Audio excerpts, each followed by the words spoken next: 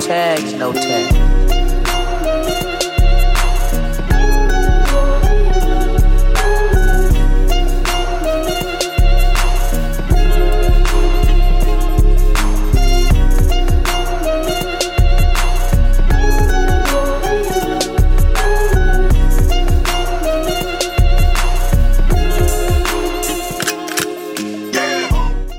Hey, what is up, good people? Welcome to a brand new episode of The Midnight Drop. It's your host, Jordan Malone, with your very special guest, Zachariah VC. Say what's up, my guy. Hey, what's going on? Actually, get a little closer to the mic. Oh, my bad. No, you all good, bro. It's good to have you here over here, man. We have a very special episode where we're going to be talking a lot about VC, how he's doing, talking about a lot of just his business in terms of microphones. My microphone's about to fall. Oh, really? I swear, that's been happening the entire time. Hold on. It's like we've been setting up for an hour. Bro, yeah, it's going to be weird. Okay, I think we good. Man, fuck this shit. We might have to do something. But but right here, VC, we're just going to be seeing like how he's doing, talking about his business in terms of the crypto world, understanding some things regarding stuff that we got discussions about regarding race and technology, and a bunch of other things as we get on here. But if you're new to the Midnight Drop, you should know how it is. Thanks so much for tuning in. You can go ahead and follow the Midnight Drop on all the platforms down below in the comments section. And if you want to go in and comment any comments, concerns, considerations, or rants, if you hate this podcast, you can go ahead and DM me at 615_chill or email me at jordancammon, @outlook.com. And also be on the lookout for new episodes coming up this coming up week and next week. But until then, that is the Midnight Drop. Let's get into it.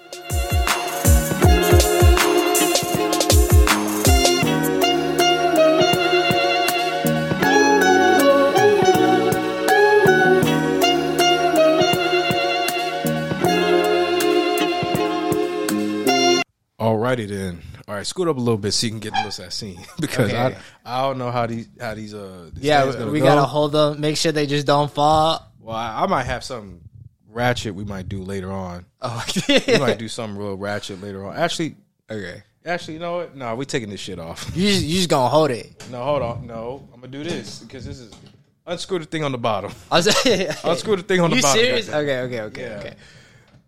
All right, I'm taking it off. And unscrew the top. Unscrew the top. Yeah, we're making an executive decision. This is okay. God damn it! It's like this. Oh wait, yeah, it does. Yeah, we're doing that. Am I doing the right thing? No, you're not. Wait. Unscrew the thing. So like, okay, hold on. Like this. Goddamn guess. I wish I saw you do it. I looked back and then you had it off. Nah, but okay, I got you. Hold on. It's okay. I can just hold that. No, that's ghetto. Well, that a little more ghetto over there. And this ain't. I mean, shit, it was something. Oh wait, did this piece fall? Yeah. Oh, this piece broke. Oh wait, no, we did it. No. It's just a twist off. It's a twist off. Yeah, I was like, what the hell is this? So yeah, hold on. I'm about to unplug this, and then. God damn, what you do to my mic, man? God damn. It's on there pretty tight. That's what I thought. Yeah, it's... Damn, this is That's tight. why I was doing that. That's why I was doing that. Right? Damn. There we go. I thought I was tripping. Okay. I was like, what the hell? Yeah, okay.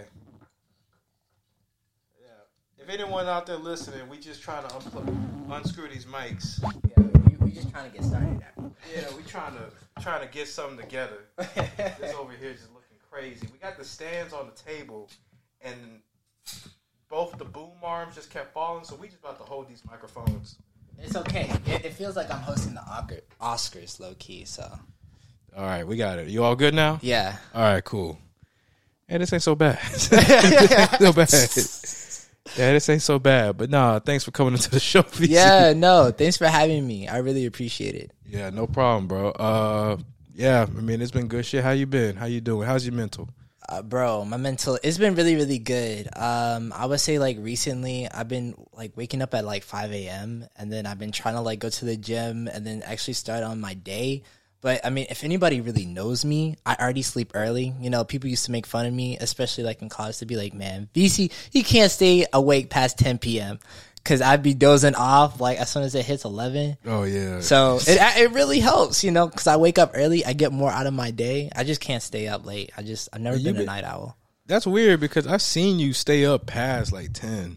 Bro, we've done it together. Bro, I don't know what I was on. I don't know, because like you'll see me do it, but it'll be on special occasions. Like you can ask my brother and sister; they'll be like, "Nah, man, like who?" Like I remember that night where we went to like, was it some party or something we came back from, and then we came back to like it was that time I think we were just walking and then we were chilling. We got to see Anna for the first time, and then some other girl came up to me and said, "You should follow me on Snapchat and get my number."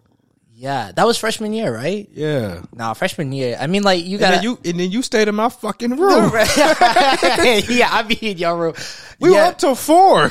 No, because that's when I was like locked out of my room. Because I remember like we had came back from that party. I do remember, and I went and I pat myself down. I was like, ah. And I was just like, you know that when you don't have your key and you're like, I'm a grown child. Like, I can't lose my key.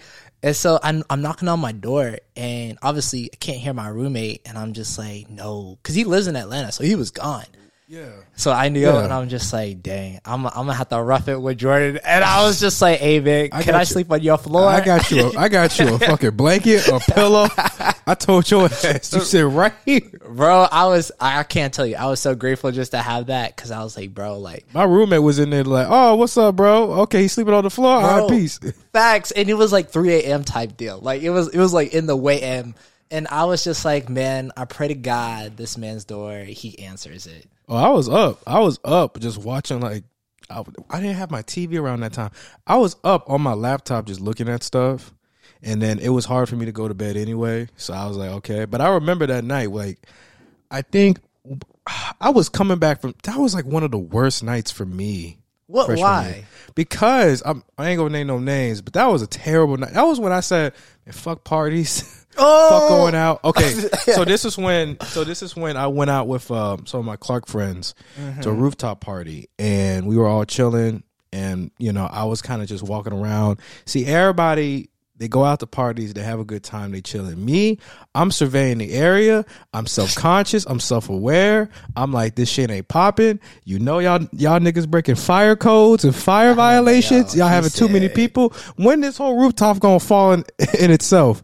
Like, this is ghetto. And it was just too much to the point where, like, think about it. Like, with COVID times, everybody was afraid of being next to each other, and I was too. It was like 6 feet. Right, bro. Right. Back in the day, I was like, man, get the fuck off me. 6 you said, feet. Hey, man, It was crowded as hell, and then the people I went with, and this one girl that, not gonna lie, I was trying to holler at freshman year. All right, facts. She was just doing her own thing, so I said, I'm gonna leave. And I do this thing all the time where I go to parties and I go out to the back door. I go out from the back door, and I just kind of like, all right, I'm out this bitch. Right outside, I'm just over there chilling, and then my dumbass phone died. So I couldn't even get an Uber or a Lyft, but I was like, let me see if I could do something. So I had to go to the gas station across the street, go get a charger, had to plug it up at the gas station, barely charged. My phone was raggedy, had like a Samsung like 7S or some shit like that. Sheesh. When the 10S came out, so I was like, this is ghetto. But I ended up there was a person, you know. I'm not I understand. I ain't gonna say the name, but this dude, this was the first time where like you finally see somebody be two-faced, because I asked him, can we get an Uber and I live with you guys back to the school? And they're like, sure. Dude over here talking about, wait. I want to what? I want to give me some. No, man. I want to give me some hoes first before we go back. Wait. And this man says some real crazy shit that made me just drop my jaw, and I was just like, "Am I being a bitch right now?" Because I really just want to go home. The guy straight up. Was I there with you that night? No, you weren't. We just saw each other. Oh. After I finally convinced the dudes to get the Uber and the Lyft. To get the Lyft, which funny enough, that was the same Lyft driver I had in like 2 nights in a row. She was cool.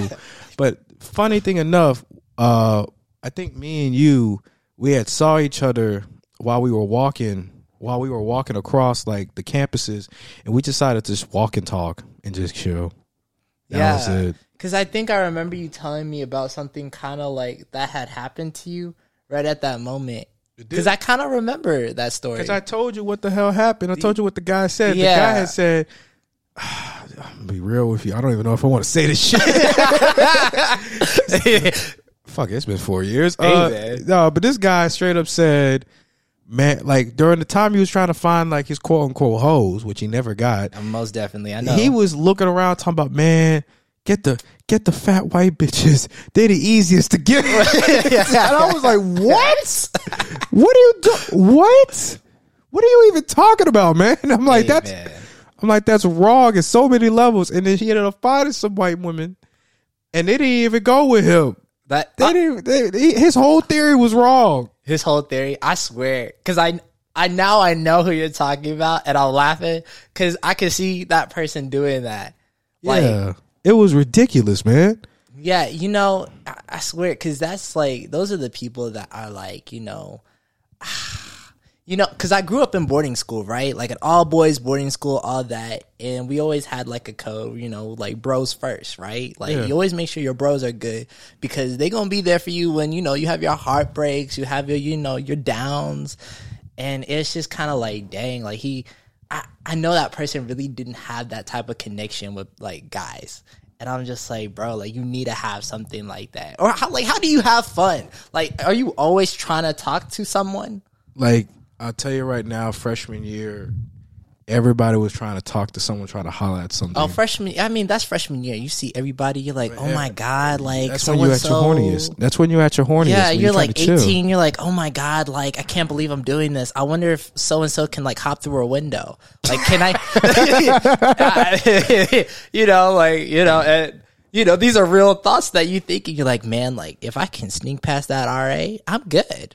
Like you say, hey, you start having people distract other people. You're like, hey, I need you to talk to so and so real quick so I can get her. It's crazy when it's like things are much easier at PWIs where you can just bring in anybody you want. You know what? But at HBCUs, it's like a whole. You got to plan a whole tactic. You got to have some plans out there, some blueprints of your entire dorm. You got to figure out what times which person coming in, which person's coming out, because it is ridiculous with the rules, man. It was funny because I was just talking to Gaiden about this the other day. Shout out to Gaiden. Shout out to Gaiden. He actually, you heard about news, right? Yeah, Howard. That was crazy. I'm so crazy glad for him.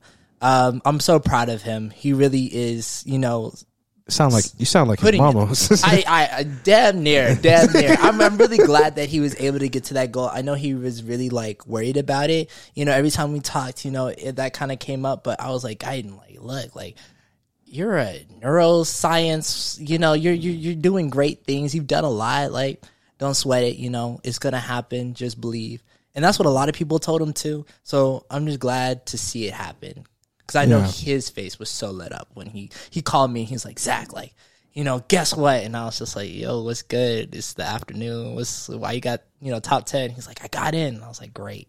I mean, that's good shit for him, man. That's really good stuff. So, I mean, I know he working hard, but like, but with the whole party shit. What I was talking about, but yeah, me and Gaiden were just talking about like, how HBCUs, they'll make you go through stuff that you just don't normally have to go through. You fighting people that you didn't even know you had to fight. Mm-hmm. Like, I didn't know I had to fight financial aid. Like, weren't you supposed to help me get into the school? Nah, them niggas won't help you at all, bro. What? Them niggas won't help you at all, man. So yeah, when I hear stuff about that, I'm always like laughing in the back because I'm just like, yeah, that sounds like some HBU stuff. Yeah, HBCUs, you got to go in there, got to have a plan for everything. You got to think 2 steps ahead for everything, and it's a good thing and it's a bad thing. Good thing because it gets you prepared for the real world. Really, you're doing some good shit. But it's a bad thing because it's like it should not be this damn hard. Yeah, it should not be this damn hard just to go. It shouldn't, but it is what it is, man. For sure. It is what it is. But yeah, man, I just remember that night we were like chilling. Yeah, we were past 4 a.m. There were other times where it was like past like 10, whatever. But that was the one day that one night it stuck out because like too many stupid things happened that night. I know. Yeah. I remember some of them. I remember. Way too many stupid shit happened that night. Like I'm glad everybody during that night graduated. Well, for sure. But goddamn, y'all niggas. Yeah, it was crazy to see, like, even, like, after, like, sophomore year, like, how many people were gone. Oh, yeah. I was like, no, some people had transferred because they didn't have the money. They lost scholarships and didn't come up with grades. right. Some people just said, I'm a transfer because the school really ain't for me, or they didn't like it. I remember one dude, I think he had went there to specifically do well, to play in the basketball team. He had trained every day. I think his name was like Jordan or something. Yeah, you know, light skin. Yeah. Yeah. He stayed in Brazil, didn't he? He stayed in Brazil. He was a pretty good baller too. Yeah. And he was training every day for that shit. And I think he just didn't make the team, and then he transferred to like Winston-Salem, and he started playing ball over there, which is good for him because I mean, yeah, and you know, just to be honest with you, it was hard to get in that Morehouse basketball team. That team is pretty good. But did you hear about the basketball coach? Yeah. Grady Brewer. Mm-hmm. Yeah. Yeah, I actually heard about it before they actually announced it. Because I have a friend that is, you know, the friend of the son. Yeah. So I was like, oh man, because he was telling me, he's like, yeah. Because how did he pass? It was said like an illness, but what? Oh, I can't remember. I'm thinking it was probably a heart attack. I can't remember. I'm thinking heart attack because that's like how I see most people go these days. But I can't remember. I know if I like searched it up, it would tell me. It's okay. We don't have but to worry yeah, about it. I heard about it and I was so sad about it because I know he put a lot of effort and a lot of energy into his team. He was very supportive. Yeah. And he was like a really good father. I mean, apparently from what my friend had told me, at least about the father part. And you know, he was just really a good person. No, he's a legend in the Morehouse athletics because he was there when they had the small gym, and in coaching wise, he has been able to influence a lot of people to do well on the court and off the court. The one time I had met him was the same time I met Dwayne Wade. Really? Yeah, I don't even know if I told you this story. No, what the? When did you meet Dwayne Wade? Why was this not the first thing you said to me? Hey, I want to be your friend, Zach. Oh, what's good? I met Dwayne Wade. Oh shit, like your top friend, top tier. I met Dwayne Wade our last day of freshman year, actually. What? I think yeah. When my I was getting ready for my China trip the day before, everything was done, and then I was just chilling, trying to grab some witch. Right. So I grabbed some witch, ate it. I'm chilling outside, just taking a walk, and then somebody in our group chat for kinesiology, when I was still kinesiology major at the point in time, which for you guys who don't know is a study of sports science, is basically when. Well, yeah, study of sports science, study of the human body or whatever. But I get a text in the group chat saying, hey, word on the street is Dwayne Wade in the gym. And I was like, oh, shit, I want to check this out. So I go to Ford because Dwayne Wade's my favorite player of all time. Miami Heat fan for life. Fuck the Bucks. Well, no, not fuck the Bucks. But, wow. No, it's cool. But I go to Forbes Arena. I go in there and I look and I was like, oh, shit. That's Dwayne fucking Wade. Yeah. The Flash. Number 3. 3-time NBA champion. Dwayne Wade. He did his own introduction. Yeah, and I go in there and I go down. And I didn't want to be the dude that just runs up like, oh my God, you're Dwayne Wade. Oh my God, take a picture. Yeah. I went up to him like a normal person, said, excuse me, sir, do you happen to be Dwayne Wade? He's like, well, yes, I am. And I was like, oh, I'm a big fan. Thank you so like, would you mind if I have the picture with you? He was like, yeah, sure. He said, I got to creep up real I actually got casual. a picture right here. You got a picture? How is this never came up? You have a picture this entire time. I put this on my story, bro. Bro, you know I'm not on Instagram. There you go. Like that. Let me see. I look freaking crazy. Bro, that is crazy. It's freaking dope, man. That's cold. Yo. Yeah, and I was looking rough as hell, too. Poindexter head ass. Wait. That's so crazy. You look so different from freshman year. I'm not even gonna That's lie. funny. I got the goatee. Now I got a full-ass beard. Yeah, I know, right? Can you, like, a lot of things have changed within freshman year. Yeah. I was skinny as hell right here. I remember when you decided to start, like, getting big, and you started, like, getting those weighted vests, and you're like, look, like, I'm gonna just get big out of nowhere. Yeah, I'm here now. You're big now. You are. Like, to me, I'm trying to you're getting there. Like, you're trying to lean out now, but that's a whole different discussion. But yeah, with Dwayne Wade, so I met him, and then he said like, and I was like, hey, why are you in here in Atlanta anyway? And he was like just talking to him like a regular person. He was like, I'm here in Atlanta because my son's doing like NYBL elite team or something. I met his son, Zaire. Really cool guy. Really nice dude. And then what ended up happening was that oh man, you know what was, I'll say it towards the end of the story, but like, Okay. guy was real, met his son, and then that's when Grady Brewer came in, and Grady Brewer was helping his son get a little better. Wow. And I was like, that's pretty dope. So I met Grady Brewer, really cool. And I wanted to have a more conversation with Dwayne Wade and be like, you know, I love you. I love you. I just want you to know real quick. I love you, Dwayne Wade. I love you. If I never see you again. I just came out wrong. I love you. He's like, oh shit. Okay. I understand. Platonically. But no, I just told like, I love your game. I think you're a dope person. Yeah, his game is great. really legendary. Yeah, and I also love you sexually. But no, like, bro, I want to have a conversation, but then next thing you know, I think somebody sent a mass tweet to everybody. And then all the niggas started running and started pushing, and it just got bad. I can believe it. And then the dumbass questions came out like, yo, who you better 1-on-1, you or LeBron? It's like, nigga, that's not what matters. That because he got all this questions. He's over here like, well, you know, we'll never figure that out. And it's just like, God damn it. Right. So I just told him have a great day, and I just left. I definitely understand that. I definitely get that. That's like asking somebody, I don't know. I feel like a better question would have been like, what's your definition of success? You know? Well, it is what it is. I feel like people sometimes they just kind of come up and they're just like starstruck and they're like, yo, like real competitively, like you think you could just do X, Y, and Z? And they're like, wait, what? Like, I just met you. Well, hold on. I was going to say this. What?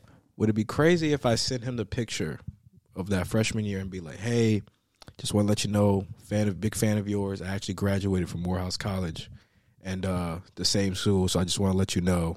Really great meeting you, all that. Would that be crazy or no? Like, you want to put him on the podcast? Oh, no. But that would, I mean, yeah. That'd be dope. No, I mean, like, DM him, be like, hey, just want to let you know, I'm the guy that took a picture with you. Just want to let you know I graduated from Morehouse College 4 years ago. And just want to let you know, just all that shit. Love you. That would be great. I don't Love see you. Why not. Bye. Yeah, no. I mean, like, realistically, I don't see why not. I feel like, you know, you should be able to do stuff like that because... Like, no, I don't stalk you all night, no. I mean, like, I see that you're active. What does Gabby that I don't, guys? It has that green dot. I know everything. Shut up. No, I think that would be like a really cool thing, especially if he replies. If he doesn't reply, I mean, it's like, okay, it is what it is. But I mean, it's like, you know, goes back to the things, you know, you only take the shots that you know, at least try for, you know. You make 0% of the shots you don't even shoot. You know? Yeah, that's true. So, I mean, like... No, just a thought, though. I think you should definitely do it, though. We'll try. We'll see. We'll see what happens. Yeah. We'll see what fucking happens. But I'm going to be real. So, yeah, freshman year was a very interesting tale of stories that we can go on and on and on. Yeah. And go in. But we got to talk about you. And we got to talk about everything about you and everything. You kind of already talked about how's your mental so far. Mm-hmm. With your mental, before we kind of go into your business and everything, how were you during the pandemic? Because technically this is the first time in like a year and a half since I've seen you in person.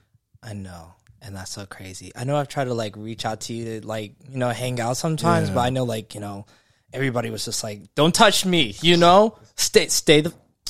And so 6 feet, goddammit. Goddamn. And so like, I understood that. I'll spray you with this fucking Lysol, nigga. Right. And so I was like, dang, like, okay, I guess I'm in Tennessee. I can't hang out with Jordan. Dang. So what I would, I'll say my mental in COVID, it started out like, what is this? Because my birthday happened at the beginning of COVID. So I turned 21 during COVID, like at the beginning of it. And I was like, well, this is messed up. God said, fuck you. Yeah, I was just like, I've been planning my 21st since I was 16. So I was just like, wow. And from then on, it was like, it started out like, okay, like I think what I realized was this is the most optimal time for you. Like, this might be a pandemic, but think about it. Like, school, you don't have to be at the classes, you know. I'm talking about spring semester right here, right now. But, you know, you could go ahead, do the classes online, get it done. You don't have to be running every, you know, which building, which gives you more time out of your day. You know, you're able to actually see Atlanta, know what it is. And then from then on, I was just like, wait, like, you know, like, how do I better myself in this, right? Mm-hmm. And I was just like, well, you know, what do I like? It was the first time I've ever been like, what do I like? I mean, like, I did a whole major and I wasn't too sure what I like. Yeah. And so I really went in depth and I was like, man, like, I don't know. And I went and asked my friend Coop. Shout out to Coop. Yeah. And I was like, Coop, you think I should do like real estate low key? And he's just like, yeah, what made you think about it? I was like, this ad popped up, but, you know, like, I don't know. And he's like, yeah, I don't know. Like, do you know anything about it? I was like, no. And he's like, okay, just take the course. If you like it, you like it. I don't know. Yeah. So, took the course. I was like, what? You know? And I was like, what is this? Like, I was finding, like, how much, you know, commission is. I was like, cool. Commission's, like, cool. But then I was finding, like, that these real estate agents and these people that are real estate investors are making money through, like, passive income. And I was like, passive income, like, what does that mean to me? Like, I've heard about it, but have I really tried to know what it means? Mm-hmm. And I've never, you know, I can realistically say I've never really tried to know what it means. And so I start going into depth with it, and that's when I realized that I was like, no, like, I want a business. Because I have my my dad. He makes a lot of money. He makes a, you know, X amount of money. He makes bands on bands. Yeah, he's a retired diplomat, so he's good. And so, you know, but, you know, it always never seemed like enough, at least when I was watching. And I was like, you know, there has to be a better way. And that's when it hit, like, December of, like, 2020. I was like, yeah, I'm gonna make a company. I don't know how it's gonna work. I don't know, like, you know, anything about it, but I'm gonna learn today. Yeah. So I ended up buying, like, all these books. I bought 20 books based off of, like, entrepreneurship. Yeah, you told me one, Rich Dad, Poor Dad. Rich Dad, Poor Dad by Robert Kiyosaki is a must read for anybody who just wants to learn about assets. I you know, I recommend that book for anyone because it literally goes into what I'm talking about, and it goes into basically the more the biggest lesson I learned is the more money you make, people tend to get more liabilities. So people have this confusion of a house being an asset. Yes, a house is an asset to some people, but I beg to differ to, you know, liability, because you're paying this mortgage, you know, so you're losing money. You're losing money every month, you know? You're paying lights, you're paying electricity, like, same thing, gas, water. You know, you get paid, you get a higher raise, you go and get a nice car, liability, you know. You go and, you know, you live up to this American standard of, I need to live in this location and I need to be, you know, having this for my children and have this for my wife and, you know, or my spouse, you know. And it becomes more liabilities the higher you go on what you make. And it's like, well, that's not how it's supposed to work. Like, how do they do it? How does the 1% do it? It teaches you that they do it through assets. They don't pay for their car. They have their asset pay for their car. Whatever they have making on the other side is just goes back to them or back to their business. So, like, with real estate investors, they use the rent. You're paying them collectively to pay for their new car or TV or whatever. They're not actually going out and, you know, saving money to pay for these huge expenses. So I would say that was the beginning of my journey to start my company, which is Crypto Equity. Yeah, which, you know, I think that's really dope. I think a lot of people during the pandemic had some ideas to where they want to go ahead and head first into a lot of their business ideas. Clearly I've done podcasting. It's worked out all right. It's amazing. It's crazy because I would never, if you had asked me freshman year, you're going to be like, yeah, and I'm going to just be really, really good at podcasting. I would have been like, crazy.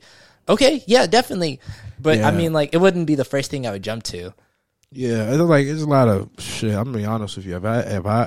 If we had to go back to campus, I would not have this set up. Right. Because I had a job and I was doing that and I was supplying all the stuff regarding this podcast, including some other income. So I was really happy about it. So I'm just glad where we at. But with your whole company, go in detail with it. Tell me about what it all is. Tell the people out there what's up and just where are you going with this, man?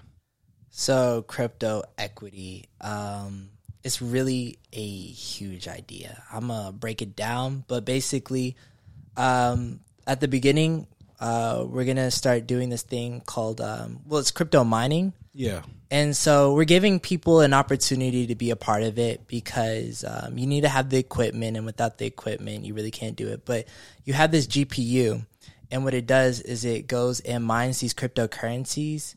And when it's mining them, it's solving mathematical, solving mathematical questions. But, the more you mine a currency, the harder it becomes. But basically, from this, you can get around $800 a month with having one GPU. So you're getting $800 a month, and then, that starts adding up every year. So what we're going to be doing is, giving people the ability to, be a part of it. And, make some monthly income, based off of the percentage they give us. And we can go and buy a GPU for them and, have them have something, a passive income. Yeah. Yeah, it's okay. Microphone's fuck. Yeah, right. But on the expansion of it, it's basically crypto equity is a cryptocurrency. It's going to be making a cryptocurrency. We're in the process of it right now. But basically what we're doing is, you remember how I was saying like a house isn't an asset? Yeah. This is me turning it into an actual asset. So what I'm doing essentially is I'm taking, let's say the average house in America is about $300,000, right? Mm-hmm. So I'm taking 90% of $300,000 and I'm putting it into a currency. And I say 90% because 10% the bank needs for collateral. So essentially what I'm taking is a HELOC, which is a home equity line of credit. And you can only take a HELOC when you have 100% of the equity in there. So that's you paying down your full mortgage, right? All right. So I'm taking that money and I'm putting it into a coin where basically what's happening is it's becoming worth more. So think about it like this. Think about it like, I think the easiest way to explain this is actually with purses.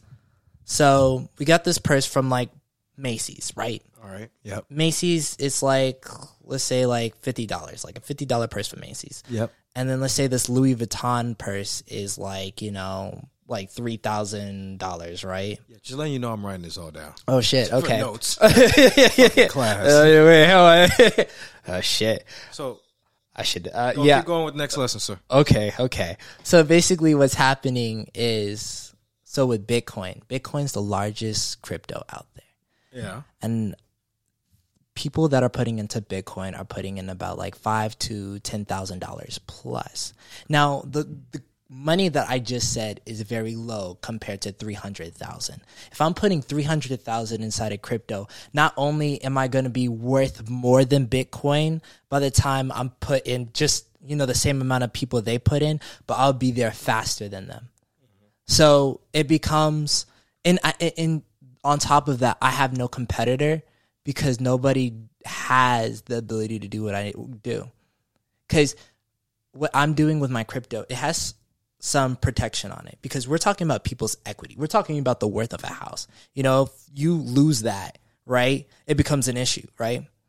So what's happening is, think about when you put in your money for your house into the currency, think about it as a security deposit. I can't touch it, you can't touch it, right? But if everybody's having a security deposit and you're only able to touch your future equity, then it becomes that you can only lose your future equity. It becomes that your initial deposit ends up becoming stagnant. So people aren't losing what they put in, and people aren't able to take it in or out. But I mean, if people wanted to get out of the company, we have an exit plan for that. But yeah, essentially what ends up happening is I'm securing people who have like my easiest way to explain this is a $70,000 house. If I put it into a coin, I can get them $609,000 within that year. So I'm multiplying that by, I mean, I wish I had my phone with me, but 609 divided by, 70 is like what I'm giving them. So 609,000 divided by 70,000. But I mean, that's a huge surplus than the gradual increase of your equity inside a house that the way, it's regularly done. Like it'll go from like 300 to like maybe like 325 if, like it's some small numbers. There's just like, and then you can't play with it. It's just like if you wanted to sell it, and then at that point you're like, okay, like what do I do? So I'm really trying to give people that money to be able to have something, instead of people taking out these second mortgages, and even older people who are disrespect them old people. Shit. Don't disrespect them old people. No, but even them, because there's this thing called a reverse mortgage. Probably the most. I'm so upset about it that it even exists, but it preys off of older people, because what happens is they end up taking people's houses, because people end up having these houses that they can't afford. It's getting, to the point, and they can't pass any of the stuff in the house down. And it's basically, when you get a reverse mortgage, they'll pay for your mortgage, but after you die, nothing in the house you get to keep. Right. Nobody gets it in the family. What ends up happening is the company goes and recaptures it. And then they go and they either make it nice and do like the whole BRRRR strategy, which is like, making it nice, selling it out, and then having somebody else get it. And I'm just like, that's messed up. Mm-hmm. That does sound messed up. It's real fucked up. Yeah. And so, I mean, that's something that I know of people who are facing that. Mm-hmm. So it's not like, it's not uncommon. Mm-hmm. So yeah, I mean, my company has a lot of like future standings. I have like, my craziest goal, I don't know if I should say it, but I mean, it's pretty like wild, but basically, that's how it is. Yeah. I would say the only thing when it comes to somebody who's learning about it, who has no prior knowledge to it, and it's just kind of new to it, is kind of to have a better understanding of it by keeping things a little bit simple. Mm-hmm. But I think overall, from some of the stuff that you told me, it does sound very intriguing, and it is interesting, and it's something that, if you were able to explain it well to a bunch of people, I think they would be right on top of that. Especially we're in the world we're in now, to where crypto is getting heavily popularized, even if it's going through a downward swing right now. The implementation of Dogecoin, Bitcoin, Ethereum, all these different cryptocurrencies into our world systems, to where banks and the countries are now seeing them as legitimate exchanges of currency. For sure. That is something to where it's like people would be able to jump on that a little bit. I will say this. Let me ask you this. How do you feel about people who kind of, are skeptical about cryptocurrencies, about Bitcoin, about your business and everything, because it's not like a very practical thing, like, you're using a dollar, but you're using something that, you can't really hold. It's something to where it's like, you don't know how much it really worth. Like someone says it's worth this much. How do you feel about that? So I feel like, okay, so basically with crypto and everything, people who have this kind of understanding of it. So with Bitcoin and Ethereum, the reason why they're down, because you said they were down, they're like 30, they're usually like at 50, 60. Yeah. Is because the volume, people taking in and taking out right now. Too many people have taken out, at least top shareholders have, so that's why Bitcoin is at a low. When it becomes to mine, I have parameters, like I said, a security deposit. So it stops that being a high volume type of deal. So it doesn't go up and down like that. But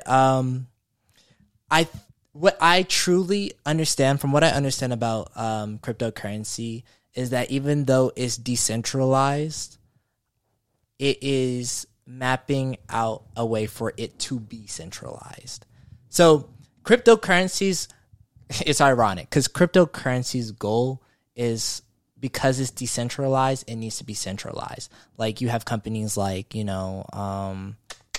Tesla, like when Tesla or Elon Musk was just like, you know what, having Dogecoin be a part of, Tesla, and Doge went up. Doge went up because now it's being centralized, and the price of currency goes up because of the usage.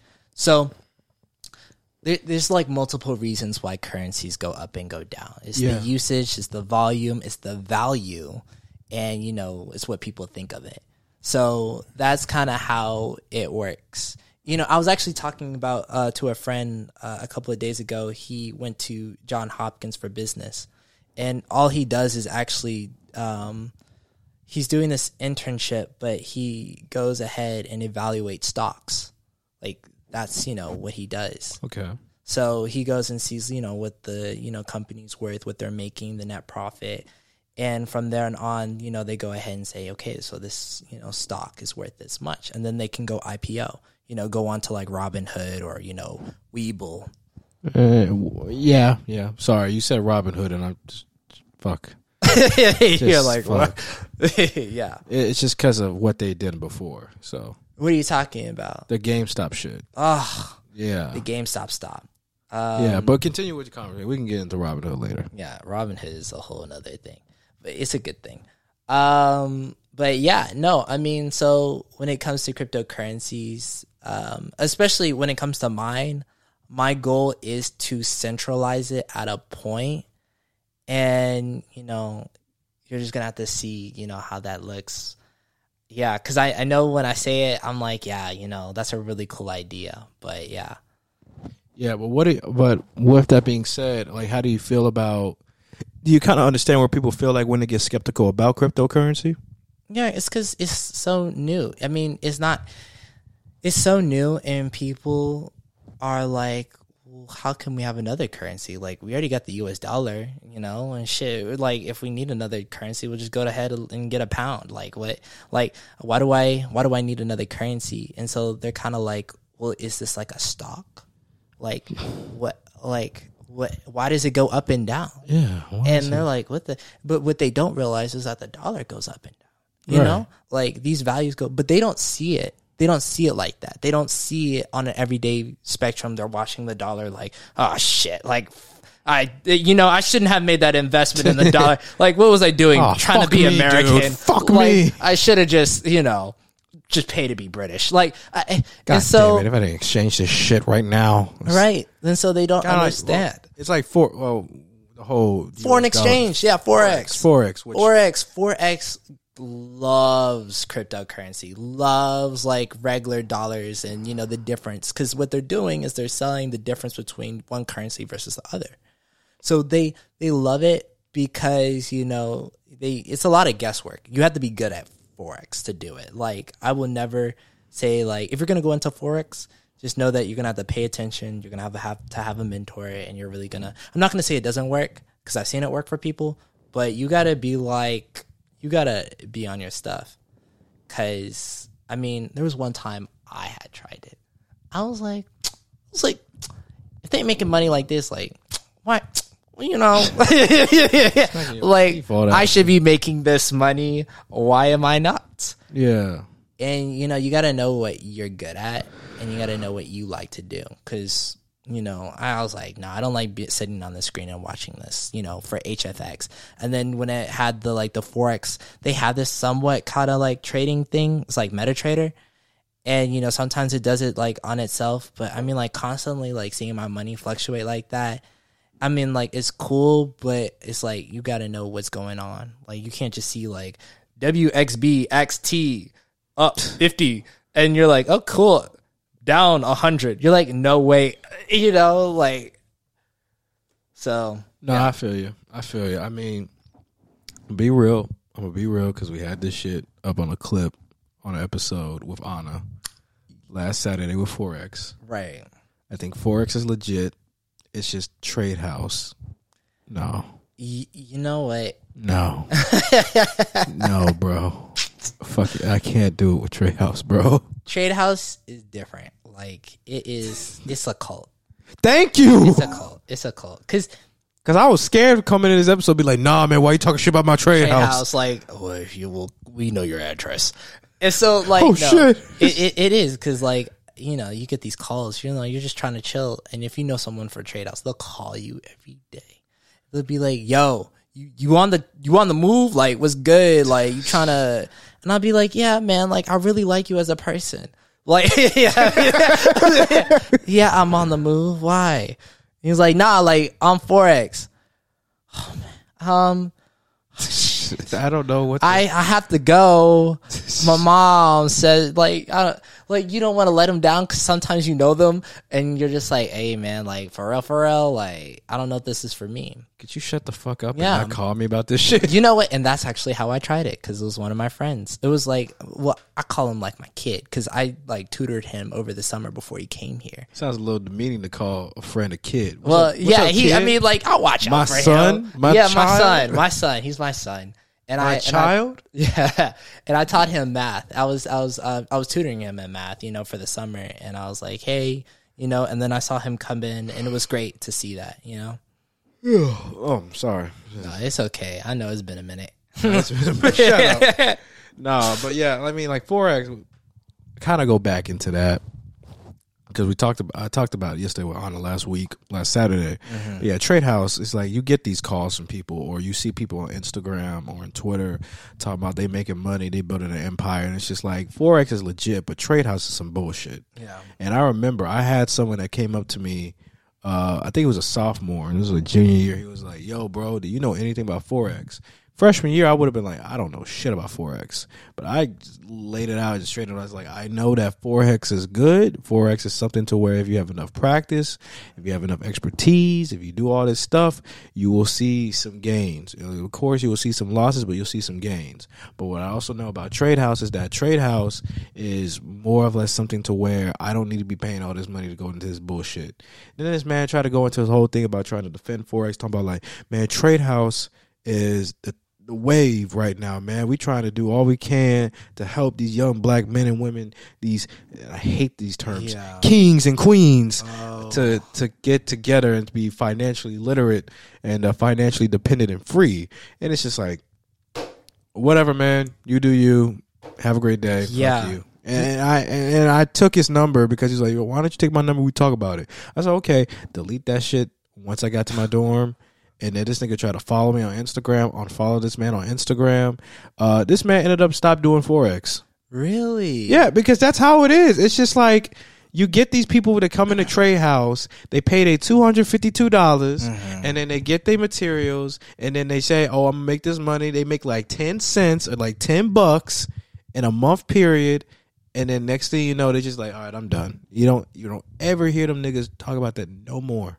Yeah, you know, I feel like if they had a little bit more success stories, you know, people would trust it. If they could have like people, they just don't have a relation with their audience. They don't have a relation, but it's just it's an easy answer. Motherfuckers a scam. Motherfuckers scamming. They stealing your money. If somebody come up to you, don't even look professional. Just got like all black, everything with some gold chains, some Jordans. Yeah, the hair look fucked up.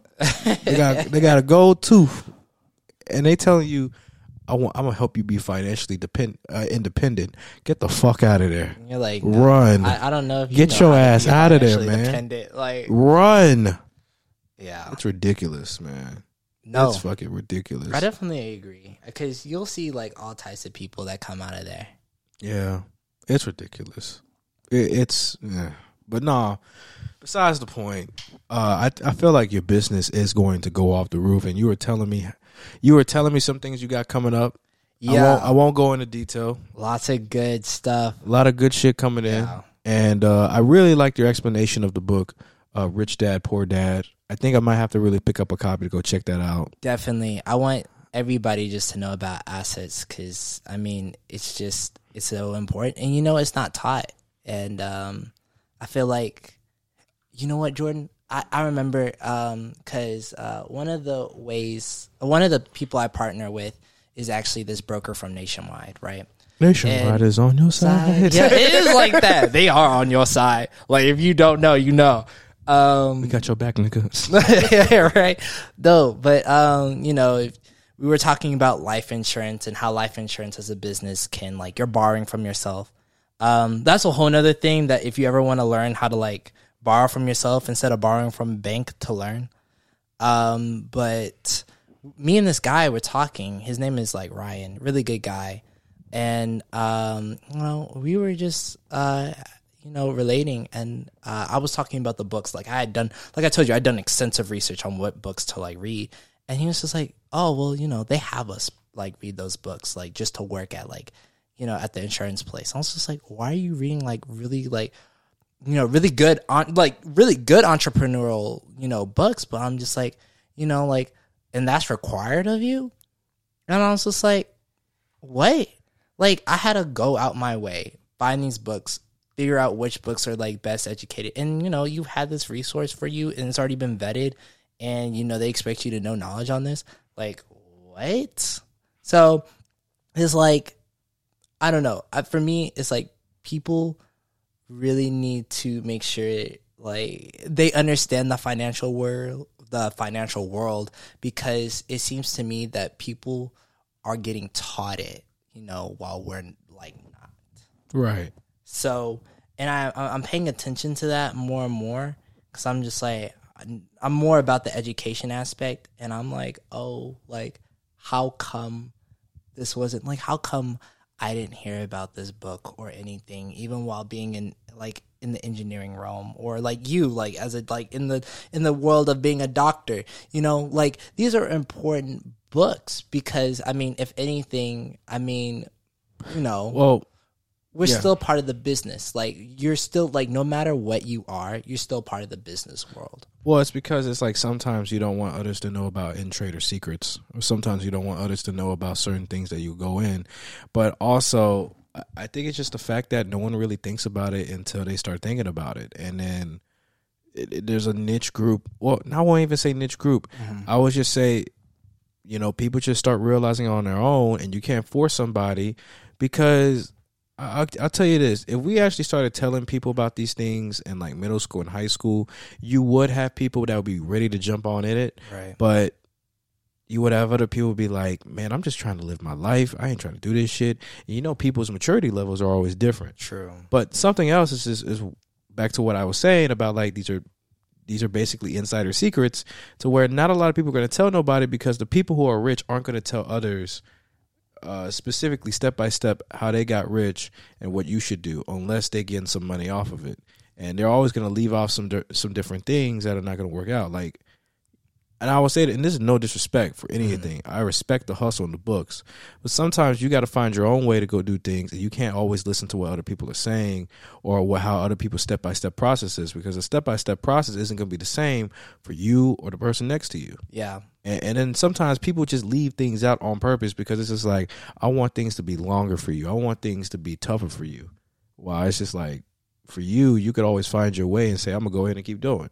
It's just like this it's like with school. It's like there's always a traditional way and a non-conventional way. Mm-hmm. And then there's, like, for me, I took the non-conventional way of graduating and going to bio, because I started out kinesiology. I just say, fuck it, I'm going to bio. And it's just like, okay, well, all the shit you got to catch up on, you might graduate in 5 years. I said, fuck that. Yeah, right. You know, my black ass took 22 credits in one semester.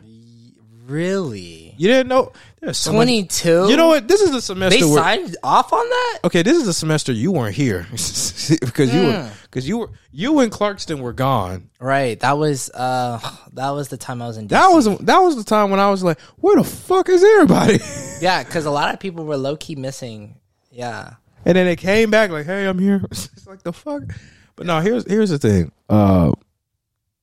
I think it was, like, around the time when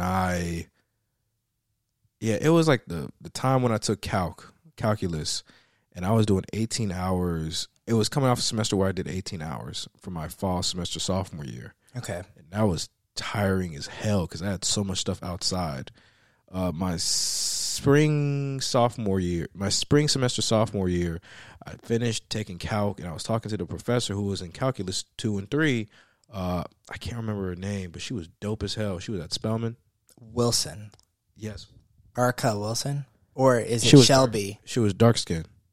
Shelby. It was Shelby Wilson. She was fucking awesome, and she would roast Morehouse every time she could, and she was right on about that. But I remember talking to her, and I was just like, I switched my major to bio. I'm doing all this stuff.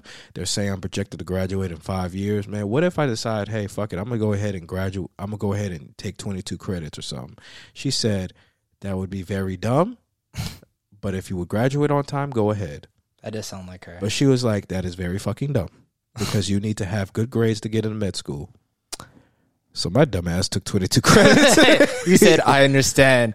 Complete. I took 20. Thanks, but no thanks. Yeah. So I can still do it. So I took 22 credits. Right. And the funny thing is that my class load was, and I'm going to show you how crazy it was, cell biology. All right, no. I quit. Because cell biology, you would think it's easy, but it matters on the professor. And I had J.K. Haynes. I had J.K. Haynes, toughest professor in the bio department. Literally the gatekeeper to everything else. If you can't pass this class, man, man, shut the fuck up about being a doctor or a biologist or a researcher. Get the fuck out of here. Damn. I took this guy's class. Okay. Then I had advanced Chinese 301, 302 with also a lab to it. Because remember, I was a Chinese minor at the time. I still can't believe they signed off this shit. We already did 2 classes. I'm just like, really? They signed this off? Well, I'm gonna explain to how I was able to get this shit, because it's crazy. But advanced Chinese 301, and I ended up taking 302 in the spring semester. Then organic chemistry with Dr. Brian Lawrence. Lawrence is a good. I like. He's Lawrence. great, but his teaching style is like, what the fuck, dude? Yeah, bro. Like, this man you're gonna pass his class, but it's just like, god damn it. He was gonna teach you. Yeah, it was one of those. Bro, he teaches your class like you're in grad school, and it's just like, nigga, I'm an undergrad. I need the assignments. I need all this. It's weird, bro. He talks to you like he's the teacher you want, except when it comes test time, you're like, fuck, dude. Yeah, no, for sure. But I had him, and I had a lab. What is that noise? It's the thing right Oh, there. okay, that's my fault. Yeah, you're good. But I had organic chemistry with him, so that was already tough. And then I had lab. Then I had art right across the door. At least there was art. It was art, yeah, but that fucking class. Is it visual arts? Yes, bro. With all those slides, I used to hate I that. went to sleep. I used to be like, because you can't pay attention to that class. Like, I'll be blunt. Like, that class was like a joke. It was just like that class was, but I got a B- in that class because bro, that class was stupid. Yeah, because it's hard to pay attention. Because all she's like, all the professor is doing is clicking these slides, and it's like, and this is Pablo Picasso, and then you're like, okay, hold on. And then click. And this is, and you're just like, oh shit. And it's dark. Bro, it's dark. They don't turn on the lights. They don't turn on the lights. You'd be like, shit. It's like you're supposed to lose. It's like, go to bed. And then when you take her test, it's just like, she'll take off 10 points because you got the answer correct, but she would have wanted more. Right. The detail. I remember I came in, I studied for an art exam. We're going to get to the next classes I took, part because you'd be crazy. But I took studied for this one test, went ham on that motherfucker. Took the test. It took me like 35 minutes to finish. Right. I was like, I know I got an A-. The worst I could have done is a B+. Got that shit back. I got a fucking 50. I was like, what the hell? What? I hate tests like that. I went back to her and I asked her, hey, so I checked with this other person's test. I got the right answers. What's going on? She was like, well, I just wanted you to be more specific. There were some answers where I did get wrong, but other answers I was like, I would get the answer right. And she was like, you need to be more specific. I know what you're talking about. And I was like, what the hell? So yeah, man, it was ridiculous. I ended up getting a B- because I cheated the fuck out of that final. Yeah, you know that what? Online final with Gavin. Yeah, what you Socratic? Yeah. Was it Socratic? No, yeah. I used Quizlet. Quizlet? Really? I used Socratic. Bro, you knew she was lazy when she took all the shit from Quizlet. Yeah, because as soon as I saw that, I was just like, oh, thank God there's a God.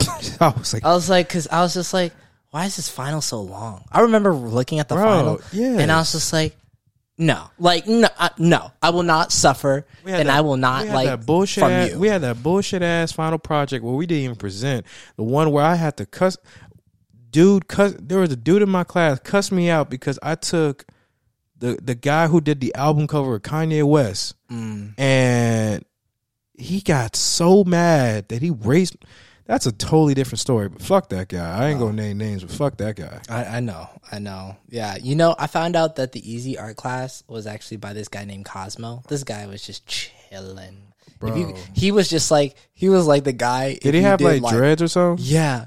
Bro, I remember him, but he seemed like a real cool guy. But the person I had, she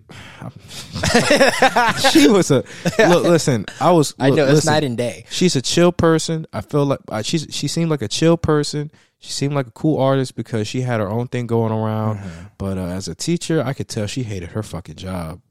Low key, yeah. Yeah, and there's something funny. But yeah, with the next classes, the worst class, I did a whole bunch.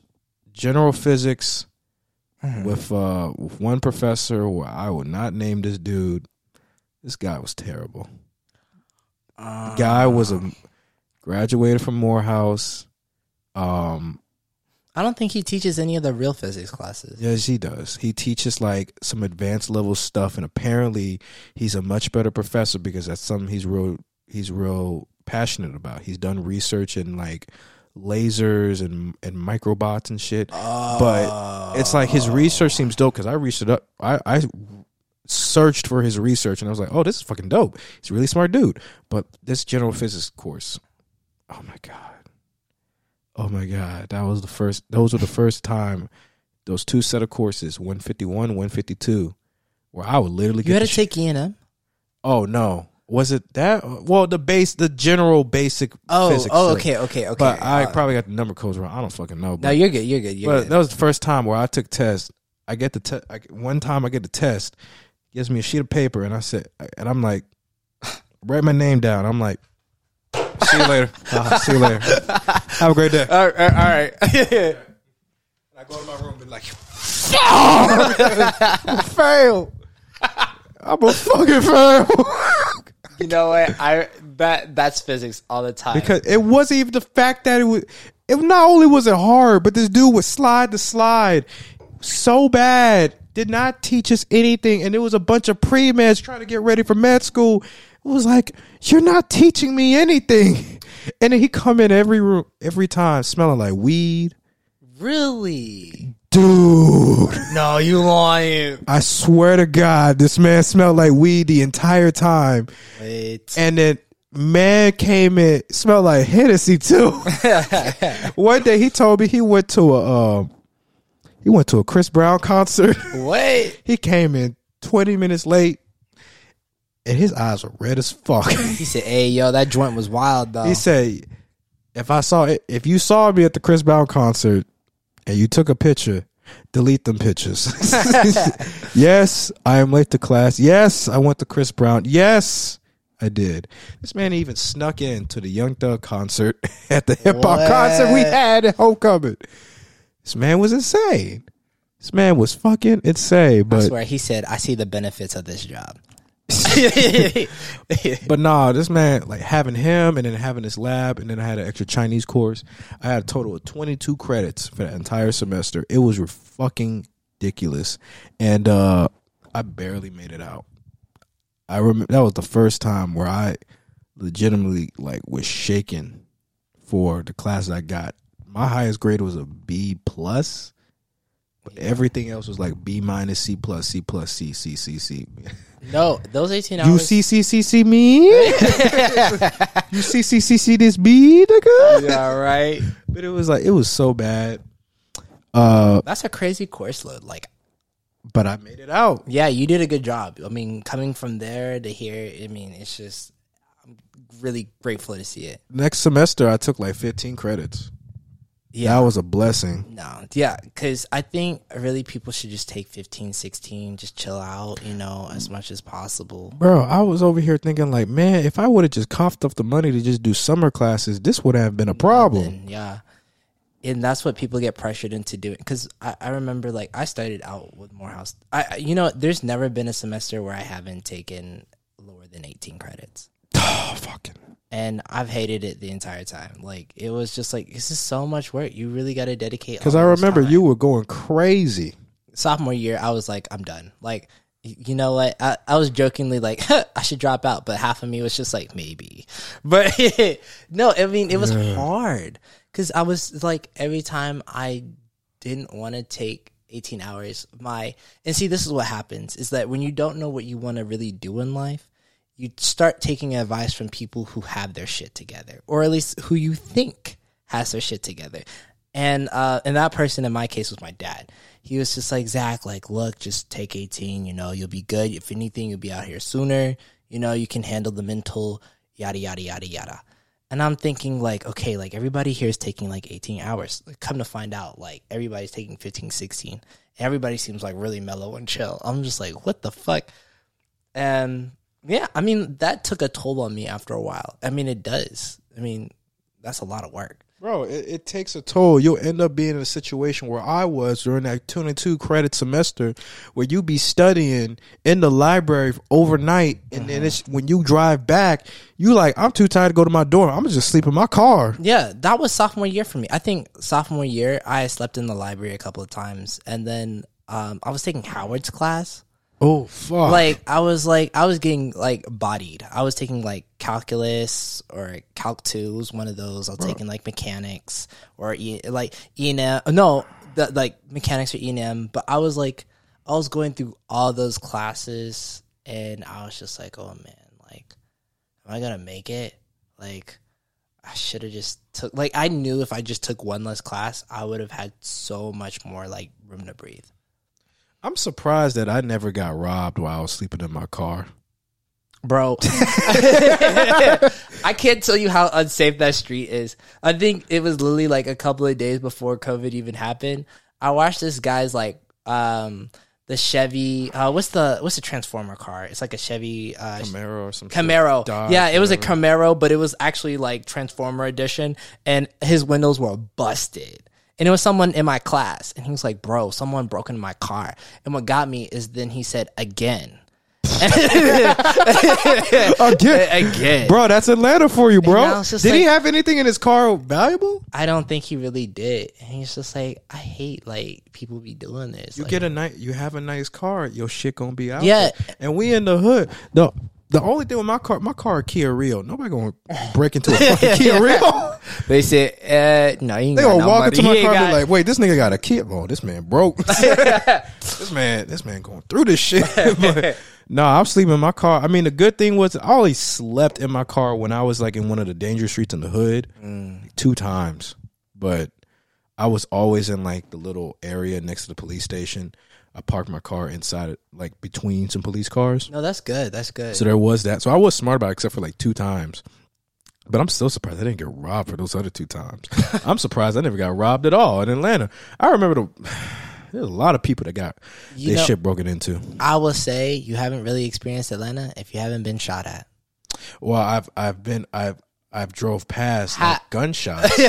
I mean, really? Dusan and I were on our way to go get some food, and then I just remember a dude was arguing with somebody else. We drive past, and then he starts shooting. We like, shit, right? And I'm driving, and I bring my seat all the way low, like shit. Yeah, Dusan was like, "Don't react to it. Don't react to it. Don't do it." Because Dusan, he lived through this shit. And he was like, "Bro, don't react to it. Don't know you scary. You know they'll sense your fear." And it's like they smell like these fear. He's talking about these motherfuckers are animals or some shit.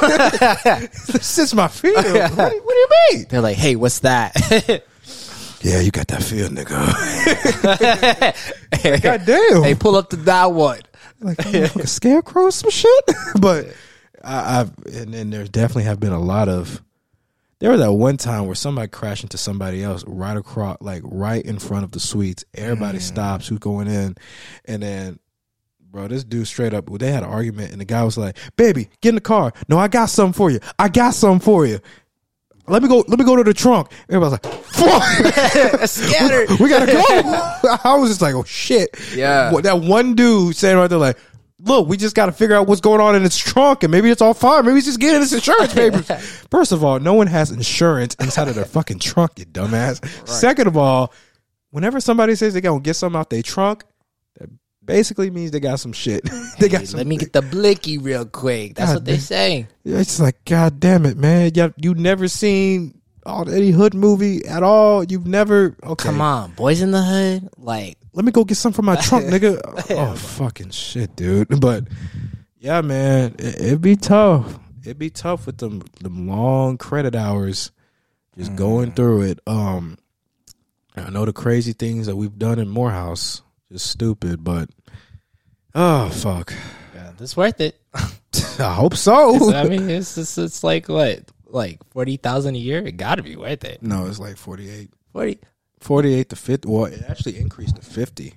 Oh wow! And if it wasn't for COVID, we would have had to pay like 55,000. Wow, okay. So here's my thing: they're getting money from like everybody left and right, you know? Now? Okay, yeah, but even like, okay, what happened about that graduating class that got paid, you know, by that they got all this shit paid. Yeah. They got all the loans are gone. Also, it's like we were never ever gonna get that, because nobody, for anybody who doesn't know, there was a time where class of 2019, I believe, they graduated, and Robert Frederick Smith he blessed them. He did not have. He blessed them. Yeah, he paid. Was the class of 2018 or 2019? It was 2019. I'm gonna look it up. Anyway, a graduating class had Robert Frederick Smith as their commencement speaker. Nobody really knew who this guy was, except he was like one of the most wealthiest African American men in the state and the world. And this man straight up just said, "I'm gonna give you guys a gift, and I'm gonna make a promise starting right here. I'm gonna pay everyone's student loans off." And like everybody was like, "What the fuck?" Yeah, I was like, Henry Goodgame was over here like, "Oh shit, god damn."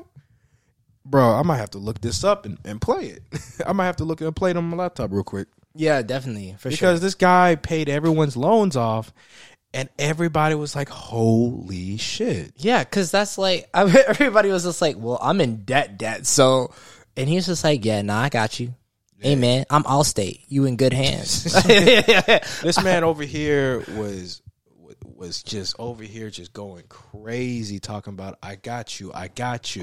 Let me pull out my trunk and help y'all niggas out. And it was just, ever since then, anybody who comes in with money, anybody who comes in as a speaker, they got to point out, I'm not Robert Frederick Smith. I ain't paying none of y'all niggas loans off. Yeah, I'm not that guy. But yeah, this man set a standard. A lot of those people ended up getting their loans paid off. A lot of people ended up going to a lot of great places. Didn't have to worry about shit. And it was crazy. That's so nice. That's a blessing. Like, I can't even pull up the video because I'm on the Wi-Fi. Oh, it's okay. We ain't gonna get to that. But it's all right. Yeah, it's good. We'll watch it later. Yeah, it's good. But yeah, like, no, straight up. Graduation was cool though. Yeah. But you told me you wanted me to know about Dusan, right? Yeah. So how's he? So he's cool. I'm not gonna give you the full story, but Dusan's cool. Yeah. He's cool. Last time I saw him was graduation. Gave him a big ass hug. After everything that was cool with him. And shout out to Dusan, by the way. He for anyone who doesn't know, and I'll let you know the story behind this. He's the one who made this theme.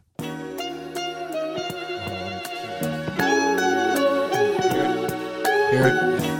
Yeah. So he made that theme, and the story behind that was that when I was starting my podcast out, I was kind of like 3 or 4 episodes in to where I was just using like this, YouTube's free music library where you're just downloading your music and your videos and your podcasts and everything. Right. And I started doing that, and I said, man, wouldn't it be cool if I had like my own custom music where I could literally just have someone make some shit and just go ahead and go forward. And I asked Dusan, hey, like, could you make me some music? Because he was a DJ doing all this shit. And he said, sure. He said he needs some practice anyway. Made some music, sent me a whole list of shit, and it was awesome, man. And he sent me this. There's some other music. So, see here, he did this. And it's literally, I use it for almost every episode. Now, I have gone to places like Epidemic Sound, got songs like this, like stuff like this. Okay. Or get this, something like this. get something like that. But like this theme right here, Dusan made, it's like one of the best themes I've had, and it's awesome. It's definitely like your brand. I definitely like it. Yeah. I definitely, because when I listen to your podcast and I hear that as the first thing, I'm like, okay. It's dope. It's dope. Like, Jordan coming in here smooth. It's dope as hell, but it's like real cool. So yeah, I got to be great for him. Let me check this weather real quick. Oh, it looks nice. Yeah, I know. It's so nice. I thought it was supposed to rain. I promise you, Tennessee's been weird. It's been weird. Like it's cold at the morning, and now it's like sunny and bright. It could possibly be warm. Yeah. Like I don't know what's going on here. Yeah, but we're just trying to. But yeah, Dusan, real dope. We try to get him on an episode, and trying to get him on the show. Try to talk. I want to get him on while we were in Atlanta, but he was busy doing his thing, going to parties. I remember we went out to. I went to go meet him at a bar, and I ended up going to like a video game bar to play some games and shit. It was called, I can't remember the name. Controllerize. No. Fuck. No. Is it like? I wish Controllerize was back here. I always get Controllerize confused with. It's like the stick or something. Oh no, because Controllerize is the one that's like right near Morehouse, right? Bro, okay. I mean, it's Controllerize. You know they're coming back next Monday, right? They are. Yeah, man. Because I used to go down there and I used to play Smash Bros. Like that's the only game I ever played. Bro, I played so many games. Do you play Smash Bros? I played Smash Bros over there a couple times, and it was great having a bunch of people. But I played a lot of I know you got it. Yeah, we definitely playing. That's what I'm saying. But I remember we Dusan and I went there because Dusan I guess sent me. Well, no, I found it through an ad. And I was like, we got to check this shit out. It might be okay.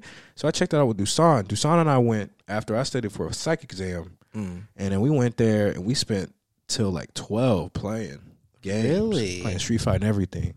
Oh my God. It was awesome. Was it like downtown? No.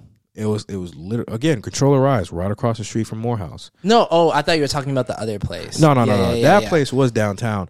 Now this place, Controllerize, was across the street, and it's fucking awesome. I love it. They playing anime on the background on the projector. You got a DJ out there. You got some people in food trucks. Bro, I have a funny story. Cause there used to be a time where I just go out to places by myself, and I don't know why. I did too. No, you got to treat yourself. Because you're just like, I don't really want to have like people around me, but I want to do this thing, But basically, it was the first time I ever went to Controllerize, and I ended up meeting this like.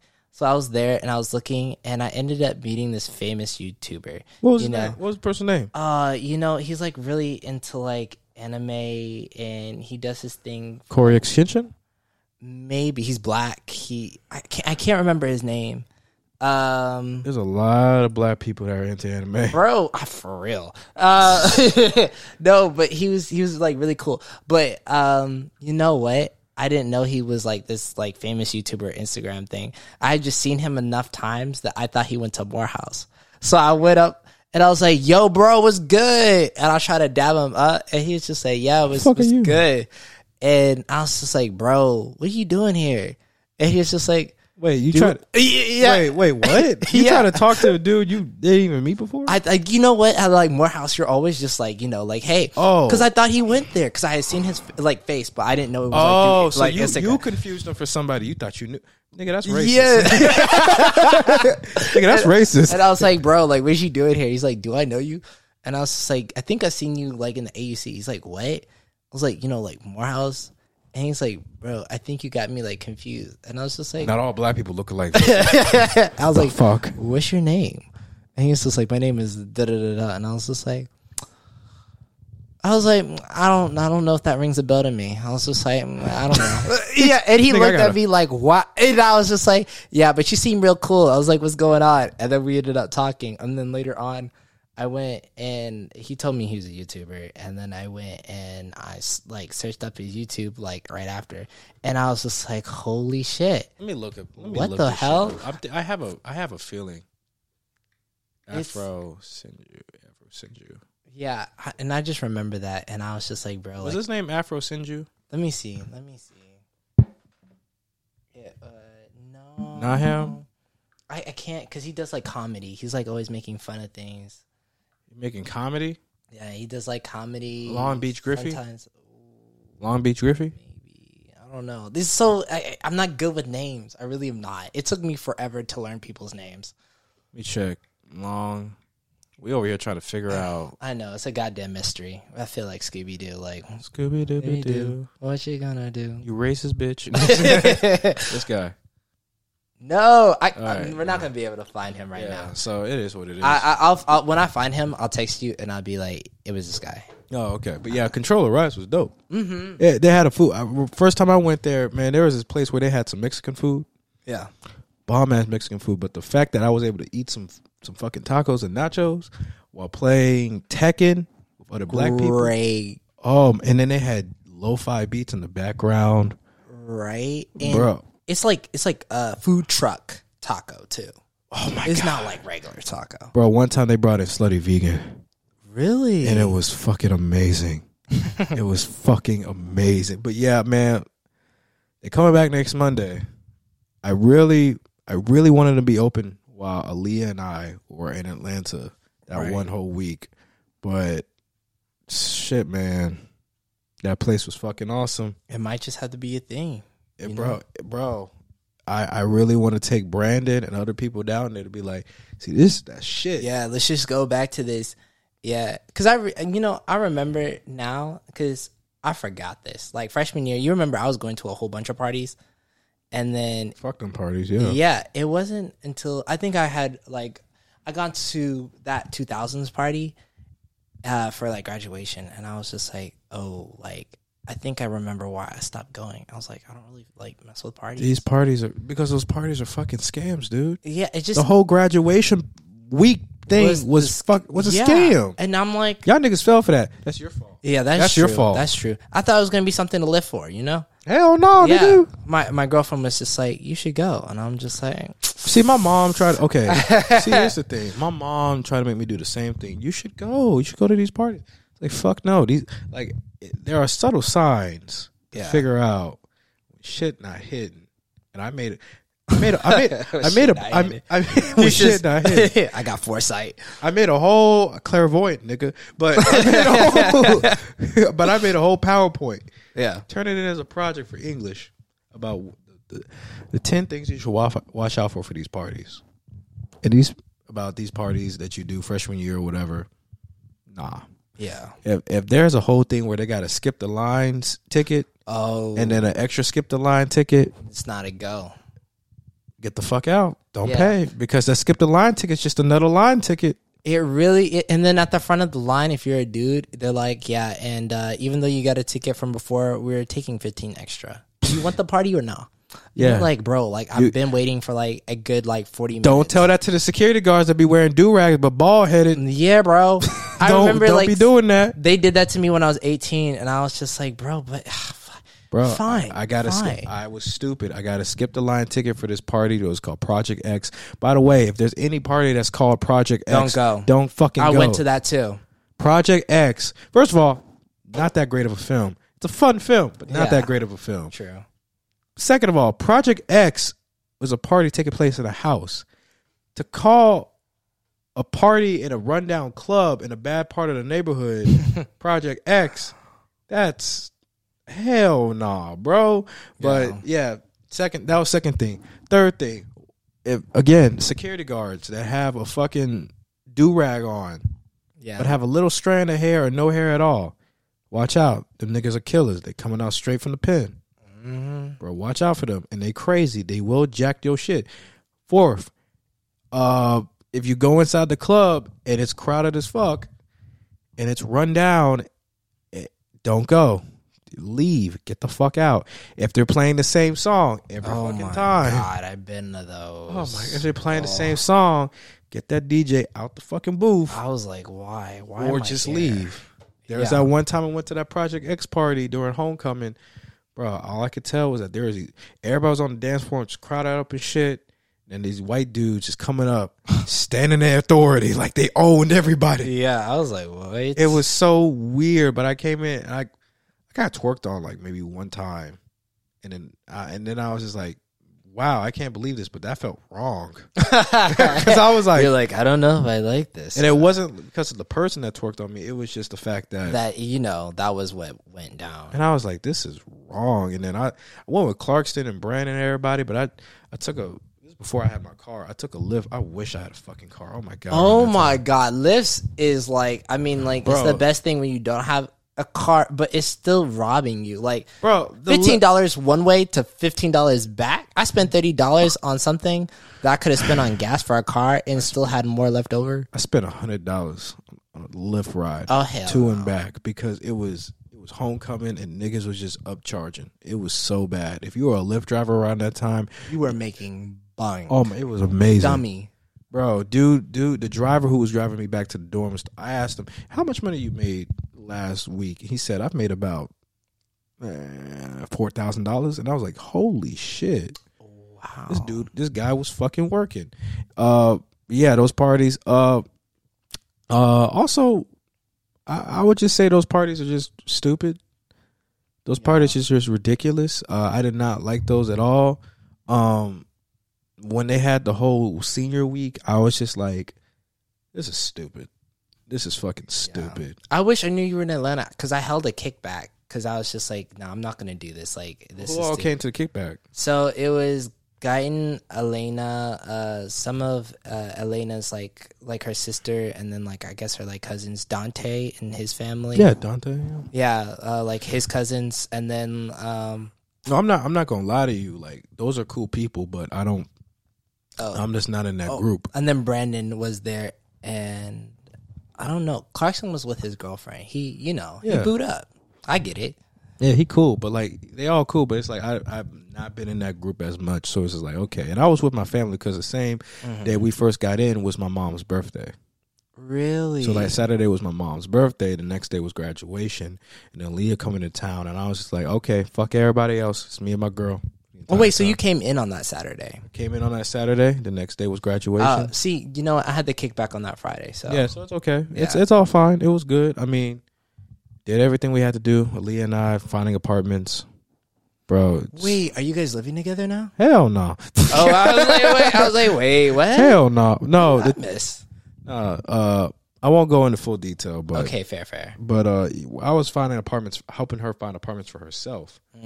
And Atlanta, downtown Atlanta for apartments is ratchet as fuck, dude. Wait, is she moving to Atlanta then? Yeah, she gonna work at Deloitte. Oh, congrats. Yeah, congrats to her.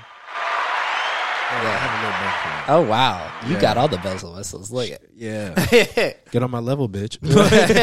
But no, I helped her out. But yeah, man, just Atlanta, that parties, fuck all them parties, especially all the people who went to parties during the pandemic and said, fuck masks. Man, fuck all them niggas. I'm sorry. Yeah. Those people are trash. But all right. So it's been a part of that time to where we've already gotten to pretty much the root of everything we want to talk about. For sure. Now we're just fucking around and talking.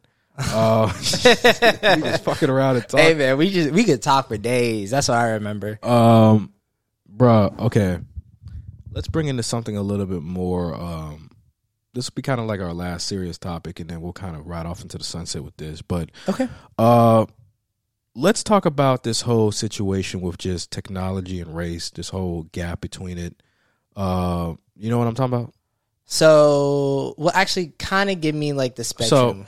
So let me give you a story. So there was this article regarding with North Carolina A&T and Howard University. Basically, HBCUs were complaining to Google about how a lot of people who were going as Google interns were African Americans who were going as Google interns from HBCUs weren't getting the necessary care, or they weren't following Google wasn't following their commitment.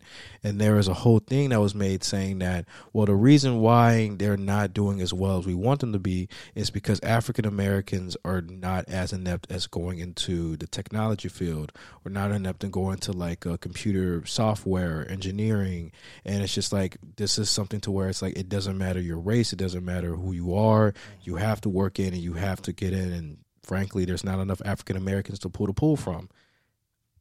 When I first read it, I thought it was bullshit. That's some shit. It's bullshit. You know what? I'm not surprised they said that. You know why? It's because one of the people that are on my team, he entered with Google multiple times, and he thinks Google is racist. He just does. He's just like, yeah, I think they don't care about African Americans, and I've seen how they treated me.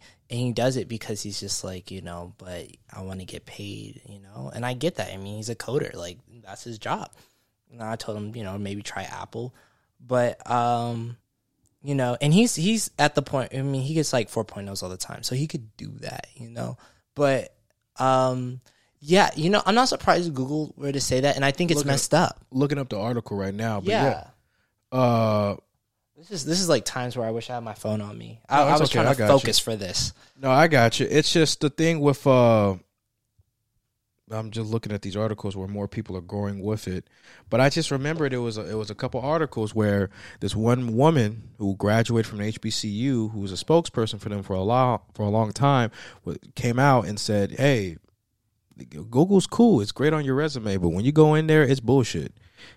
People doing like this readiness program where they come in with a class of like 500 or 50 people, right, and only about like 10 people graduate from the program and go into Google. And even when they go into Google, it's like, oh, I'm struggling because you didn't really teach me that well. And it's just like, listen, you got to make it do what it do. You got to keep going. And making the excuse saying that there's not a lot of African Americans to pull from that are good with computer science. I'm sorry. To me, that's a little bit bullshit, because we're talking about people who work from nothing to do what they want to do, right, computer science or in engineering, and you telling them they got to work faster, they got to work harder, and there are so many things to go into it about how they're wrong, but no, and it makes me upset because it's like they think HBCUs are like easy. You like, oh hell no, you know what? Easy. Like the acceptance rate for like Morehouse might be like 70-something% or whatever, but the retention rate, so basically people going out and finishing Morehouse, is way lower. But that's because it weaves through who can handle it and who can't. These HBCUs, I mean, they're Black Ivies. That's what they were known as. That's how they are known as. That's what they are. All right, we don't have like stupid people come from them and then go to these things. I mean, for Google to even get them on their radar has to say something. Apple, all these other, tech industries or, whatever industry you're in. And, I think it's crazy that they're having this type of conversation, because it shows me that they're not catering towards people's needs. They're not watching and not carefully, aiding people. They're just going ahead and saying, I don't think our Black candidates really can do it. Let's just slip them off. And that's the thing. You can't be doing that shit, because that just puts them in a terrible situation. And what's wild is, I mean, it is because this is what the HBCUs are trying to prep us for. This is it. This is it. Like, the conversation we're having right now is the reason why we went there, to have a connection base when companies like this try to screw us over and tell us that we're not good enough. And we have the connection base to show them that, one, we are, and then two, get us into a place that shows that we can adequately show our strengths. I mean, this is the whole reason. So you know how like my dad is like Kayla Madison's like mentor, right? Yeah, shout out to her. Yeah, hold on, just let y'all guys know we did an episode. I did an episode with her podcast, The Blue Record. Pretty good episode, guys. Check it out. Go ahead and go forward. Really cool with her. But yeah, you told me about how your dad was her mentor, right? And she is big name on campus. Definitely, and definitely congrats to your school, John Hopkins SAIS. I really appreciate it. But yeah, like I was saying, like that program solely exists because of the racism that undergoes within the U.S. government, that goes within, being a diplomat, and how they treat certain people in that realm. That's the biggest reason that place exists, because instead of, like I said, with Rich Dad, Poor Dad, we had an individual conversation, but instead of changing the person, so basically this is the premise of the story, because I can't just, come out and just say it. Basically, Rich Dad, Poor Dad, sum it up. At one point, the kid was trying to learn how to be rich. The guy wasn't, he pretty much told the kid, like, work at this place for free for me. The guy's been working there for like months, goes in there. He's like, okay, you haven't taught me anything. So what's going on? And the guy's just like, look, like, you could either quit or not. And the guy's like, well, why can't you just teach me or give me a raise, you know? And the guy's just like, well, you can quit. And so basically what ends up happening is he's telling him that you can't change him. The only person you can change in that moment is yourself. You know, you can't force me to give you a raise. And even if you go to a different company, you're probably going to find yourself in the same position you are in right now. So with this, what they're doing is putting more blacks in those types of positions, more blacks in that realm to push people and to make sure that, you know, racial or, you know, discriminatory acts don't, you know, get away as much as they are being getting away with. Because, you know, there's not a lot of, I will be honest, there's not a lot of blacks that have graduated like from college. And, you know, the few that are like, you know, the few black intellectuals that we have, you know, we really are having to work together on making sure we're okay. And so, yeah, it's real shit. I mean, like having that, you know, type of connection within places like that, within tech, you know, kind of like, you know, coming back, you know, that's something that we kind of need within tech. And there's just not a lot of black coders. Like, if you had asked me in high school if I knew anybody that was black and that was like going into coding, I mean, I was at a PWI at a boarding school, and I like knew like very little. I knew very little blacks in general. Like, I had like 2 people that were black in my grade. Mm-hmm. So it's just like going from that to like, you know, what I have at Morehouse and, you know, HBCUs, black intellectuals, and, you know, us having to stick together because it's important. No matter what beef we have, you know, it's important to stick together because that's what makes us stronger in the end. I believe that, yeah. Well, while you were going in, I was looking up this article. Oh, yeah, no problem. I looked at where it says back in January 20th. I'll read it from you. You don't have to come closer. Oh, he said social distance. Stay your ass over there, motherfucker. But no, Google CEO to meet with HBCU presidents after racism allegations, January 20th, 2021. This is from Inside Higher Education. Google CEO Sundar Pichai will meet with 5 presidents of historically black colleges and universities next week after 2 former Google employees accused the company of racial discrimination. Last month, 2 black former Google employees, April Curley and a diversity recruiter, and Timothy Gebru, an artificial intelligence researcher, tweeted that they were fired from the tech giant after voicing concerns about how few black people worked at Google and how those employees were treated. Curley oversaw HBCU recruitment and said several of her superiors believed HBCU computer science graduates didn't have the technical skills to work for Google. HBCU leaders were troubled by these allegations. This is from Larry Robinson, president of Florida A&M University. We were not willing to stand by on this issue and let it go. When our students have the opportunity to go into the world of work and the world of work has an opportunity to work with our talented students, it's important that they are provided an environment that is appreciative and respects who they are. He ended up meeting, the CEO of Google ended up meeting with Howard, North Carolina A&T, Prairie View, and Morgan State. They've put in more people to come in. And I think this was this is the article I saw. This is the one I think on CNN. It's a long article. I believe it. I mean, it's such an extensive, conversation. And it's crazy because it's like, this is also part of conversation where when George Floyd died, companies are talking about they're going to increase the amount of African Americans coming into their workforce and creating pipeline programs. You know, companies are doing everything they can to be there for the African American community. My question is, will they really? Like, like you have a good amount of companies that were. I don't know. You have representation, and then you had a good amount of companies that were just doing it to save ass, so nobody be like, "Hey, them motherfuckers are racist." No, yeah, and I'm like, okay, so like, you're gonna let in more black people. So for how long? Like, how long does this last? You know, and then what? You know, it's real shit. It's just sometimes it's just a cover story, just to say like we're cool, but at the end of the day, you don't know what's happening behind the scenes, and you're just like, oh, it's bullshit. Yeah. Why doesn't this end up like Biden when he was saying like, oh yeah, I'll pay for everybody's like student debt? Oh my god. Yeah. Don't get me started on that. That's some bullshit. Wait, okay. I should have just been a lot more. Don't. Okay. First of all, it's gonna be a side note. You know what? No, we're not going to do that yet. Yeah. Let's get into this conversation. But that's what I'm saying. It's just like, it's not false promises because they're doing it in the moment, but it's like, it's putting a situation under control. It's looking at what potentially may happen in like for some of those companies are saving ass, because I won't say every company, every organization is trying to say we're just doing this. No, shit. I would never say that, because, but but there are some that are just like, are. we're trying to save face so we won't have to lose any revenue or any money, or just get a lot of slander for it. It's like, with Nike, I feel like Nike does a lot, but they're the one that has sweatshop workers. With Google, Microsoft. Well, Google, I don't know about Microsoft, but Google definitely kind of a racist company where you think about how much there's a lot of discrimination.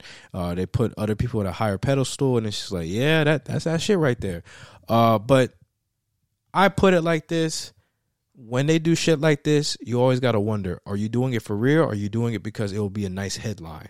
And you don't have to worry about nobody reading through the article because the headline is so nice that no one will read through the details. And that's why we always have to go through the details and figure out what's happening. Right. It's like reading fine print. If you're not, it's like with a contract or anything. Yeah, you can read the words in bold as saying, hey, this is what this contract says, this, and you should be cool. Yeah. But you got to read the fine print and be like, okay, what the fuck is going on? What is actually happening? Because there are things right there you may not read and be like, oh, I'm fucked. No, it's important. It's really important. So I would say with that. But yeah, the reason why I bring it up is because, we're both from an HBCU Morehouse College where we had to deal with that. You're in dual degree engineering, and basically you are something to where a lot of white people, say like, oh, you're not really possible at all. Or like, even if you get there, it's like you're not at the same level. Yeah, it's just like, else. Do you exist? It's like, God damn, I didn't know you black people actually did computers. No, what's crazy is, I don't know. I mean, for people who went to a PWI, they'll be like, well, you're not like them. They're like, you're not like them. Like, you're different. You're like us. What you mean? What the fuck? Like, what is that? Like, what does that mean? You're like, a fuss is this brother. A cult? Like, did I join a cult by accident? Like, what the fuck? It kind of makes me go back to when we went to Georgia Tech to study. Yeah. And then we saw them two black girls, and they looked down at us like we was just some niggas. For real, because I remember we told them we went to Morehouse, and then that's when they changed that. They thought we went there, and then they were just switched up on us, and I was just like, "Wait." There was that, and then there was those two girls that like looked from us from on top, and we just said, "Hey, what's up?" We getting Panera Bread. They're like, "Hey," yeah. And they just looked at us, and I was just like, "Yeah, they think we niggas." Yeah, and you know what? Then what happens is, and that I will be honest with you, that could have easily had been me if I had chose Virginia Tech. Because I had a scholarship there, I was going to go, and my dad taught me about, what it means to have a community that watches your back. And you know what? I hope and I pray to God, I do not want them to go through anything. But, I mean, from what I've seen from a lot of people who, who are kind of like on their own, it's just them.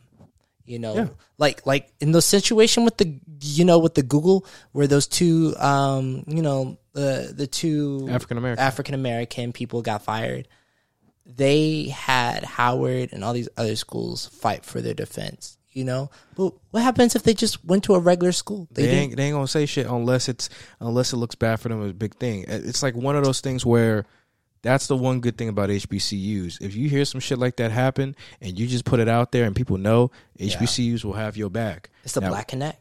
Because they know it's just like, it's that family dynamic where you're just like, we're going to have your back because you're like our sons and daughters. We're going to make sure that you're good. We know you out there doing good shit. We know how much you really are out in the world. We're not going to put you out there and say you slacking. There's no fucking way. No, for sure. And that is good. They will have your back no matter what happens, if you're right or wrong. And it's cool. Yep.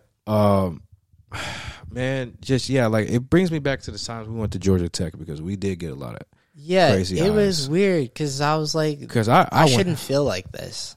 Yeah, but I did. That's not fair. It's depressing to be at a situation to where you go to an all-white school. No. I'll say it like this. It's depressing to come from an all-black school where everyone's potential is through the roof. And then you go to a white school where you have very few people that look like you that has that potential.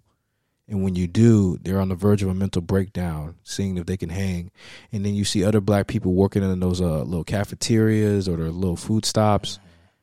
And white people be treating them like shit. It is. That was... Because I always made this thing where it's just like, damn, it made me go crazy. The fact that it opened my eyes. Like, I'm going to HBCU. I'm in Atlanta, and I'm seeing majority of black people working in these low-level jobs, just trying to make ends meet. It's working 2 to 3 jobs, and I'm over here. ridiculous. It's crazy. It's fucking crazy, dude. It's like, how is this even a thing, man? So I just thought I'd bring that up because it was interesting. No. Like with dual degree engineer, I remember like the stories I heard about that. Oh my God, dual degree. Y'all niggas would, oh fuck. Yeah. So aren't they getting rid of that program? Didn't it already? they're not gonna get rid of it. No. Well, that's good and bad. I mean, yeah, okay. So I think the dual degree is good, but you got to start out a certain way. You can't start out like a normal college kid who like comes in maybe taking like pre-calculus or like, let's say like college algebra. Or you know what? You also have to have your language requirement all the way down, or at least have like 1 year of it. And then there's something else. Like you have to at least have like an English or maybe a bio done. So it's like the dual degree is already imposing that you're darn near like finished like a couple of classes, right? And so from then on, you know, you get into these classes that are rigorous, like infamous Howard class of like mechanics and E&M. I know multiple people who've retaken that class just because it is thrashing. It's just you don't know how to operate in it because he puts questions on there that you've never really had to deal with. Right. I think Malik was the only. Oh, I'm sorry. I think Malik was the only person who ended up busting through that class. It was Malik and then Jaden Signer. But I mean, like I took mechanics with Malik, and you know he had a hard time. Well, I heard legends that he was busting through that motherfucker. You know what? He said it was probably. I talked to him recently. He said it was still probably his second hardest class, with like some computer science class being the hardest. But I mean, the fact that it made to number 2, and I wouldn't say scared, but he was so unsure about taking E&M at Morehouse, he took it somewhere else. Because he was just like, no, like Howard's gonna kill me. I'm over here worried as he over here going crazy over E&M and mechanics. I'm over here busting my ass in visual fucking art. Hey, bro. Oh my God. Hey, man, dude. I can relate how things are for you, though. Bro. Shit. But no, I mean, yeah, I would say this from somebody. I was always been the guy that hung around some of the engineers and the computer science majors. You, for Brandon, sure. Carter, John, Clarkston. I mean, you guys were tired as fuck. And I remember there was a lot of people who dropped that shit and ended up doing something else. Yeah, because what they ended up doing was either straight physics or they ended up going to computer science. Or they just said, fuck it, I'm out. Yeah, or that, you know, and I've seen a lot of people go through that. Bro, there was a dude I remember who was in dual degree. Mans did not come back next semester. He said, well, I'm coming back. This man never came back. Yeah, because, I mean, like the first class, you take auditorium and you blow it down to like a couple of seats. And it's crazy because they literally go out on the first day. They're like, y'all think you want to be engineers, but let's see. Yeah, they said, let's go. Y'all think y'all want to do this. But y'all don't want the heat. Y'all don't want the smoke. And he was right. A lot of people didn't. Yeah, he said it happens every year. Dr. Lawrence used to tell me all the time, and this is the cool thing about him. He will say, you think you want to do something until you get into it and you realize you don't. Yeah, and then you're stuck there and you're in shit creek without a paddle. But that's life, you know? Like you got to find out for yourself, right? Yeah, you got to find that out. You're so young, you can make as many mistakes. I won't say as many mistakes, but you can make enough of mistakes to like come back from it. Like, okay, here's the deal. I found inspiration from you guys, from everything to go do all that shit. Because when I was definitely doing it, I was like, oh, fuck no.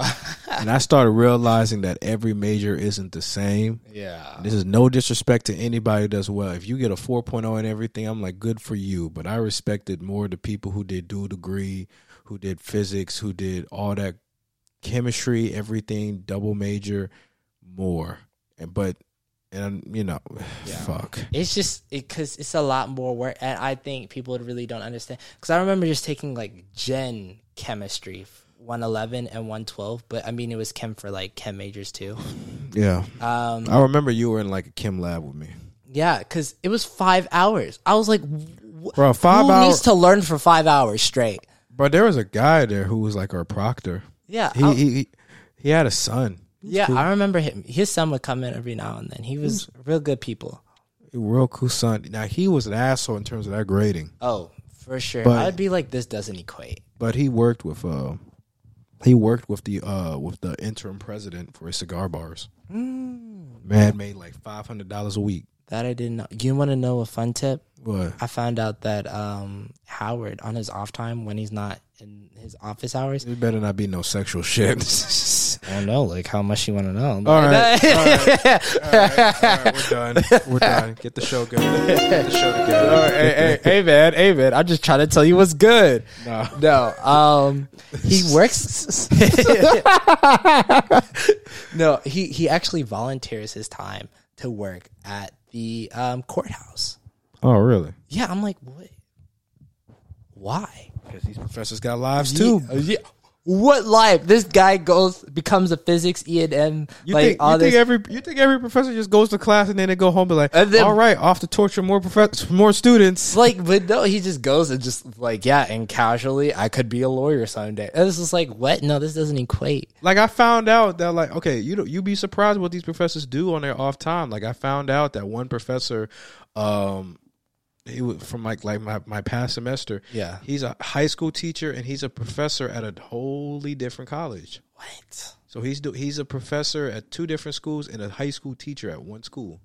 He got 3 fucking jobs. He said, I got 3 phones. I got 3 fucking different emails. Don't email me on this email. Email me on this email. And there was one time where I think Dr. Lawrence had saw me at a basketball game when I was refereeing.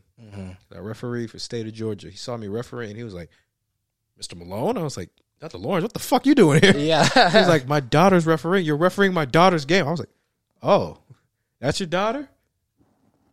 Shit, she sucks. You're like, hey, man, I don't know how to tell you this, but she ain't made a shot today. Bro, she got to stop fouling over here, man. She out here finding players. Why the fuck she reaching? But, nah, man. Nah. You'd be surprised what these professors do on the off time. Man, Yeah. I just told you a story about a professor went to a Chris Brown concert, came back with weed and was drunk, was tipsy. They are interesting people. I would say, like, They're cool. What I've noticed is a lot of intellectual people, at least on the higher spectrum, if you get to know them, they do some wild shit that they won't tell people. They do some wild stuff. And you look at them like why aren't you like, I thought you were normal. Bro, Dr. Young, like, I think about Dr. Young. He's like the one guy who is like, he's open about his life, but he's not too open. But he's real dope. This man is, you know what I'm talking about, right? Dr. Young. Yeah, I know Dr. Young. Swole ass. Yeah, no, we used to call him Swole Lee or Optimus Prime. Yeah, we used to call him Optimus Prime. This man, okay, I made a joke in class. Somebody had told me this, but I made a joke to my parents. I said, going to Dr. Young's class in person at the time. Yeah. It's like going to football conditioning. Because not only this man has a look of a football player, but this man will get on your ass like it's football, like it's a football practice, like it's football practice or conditioning.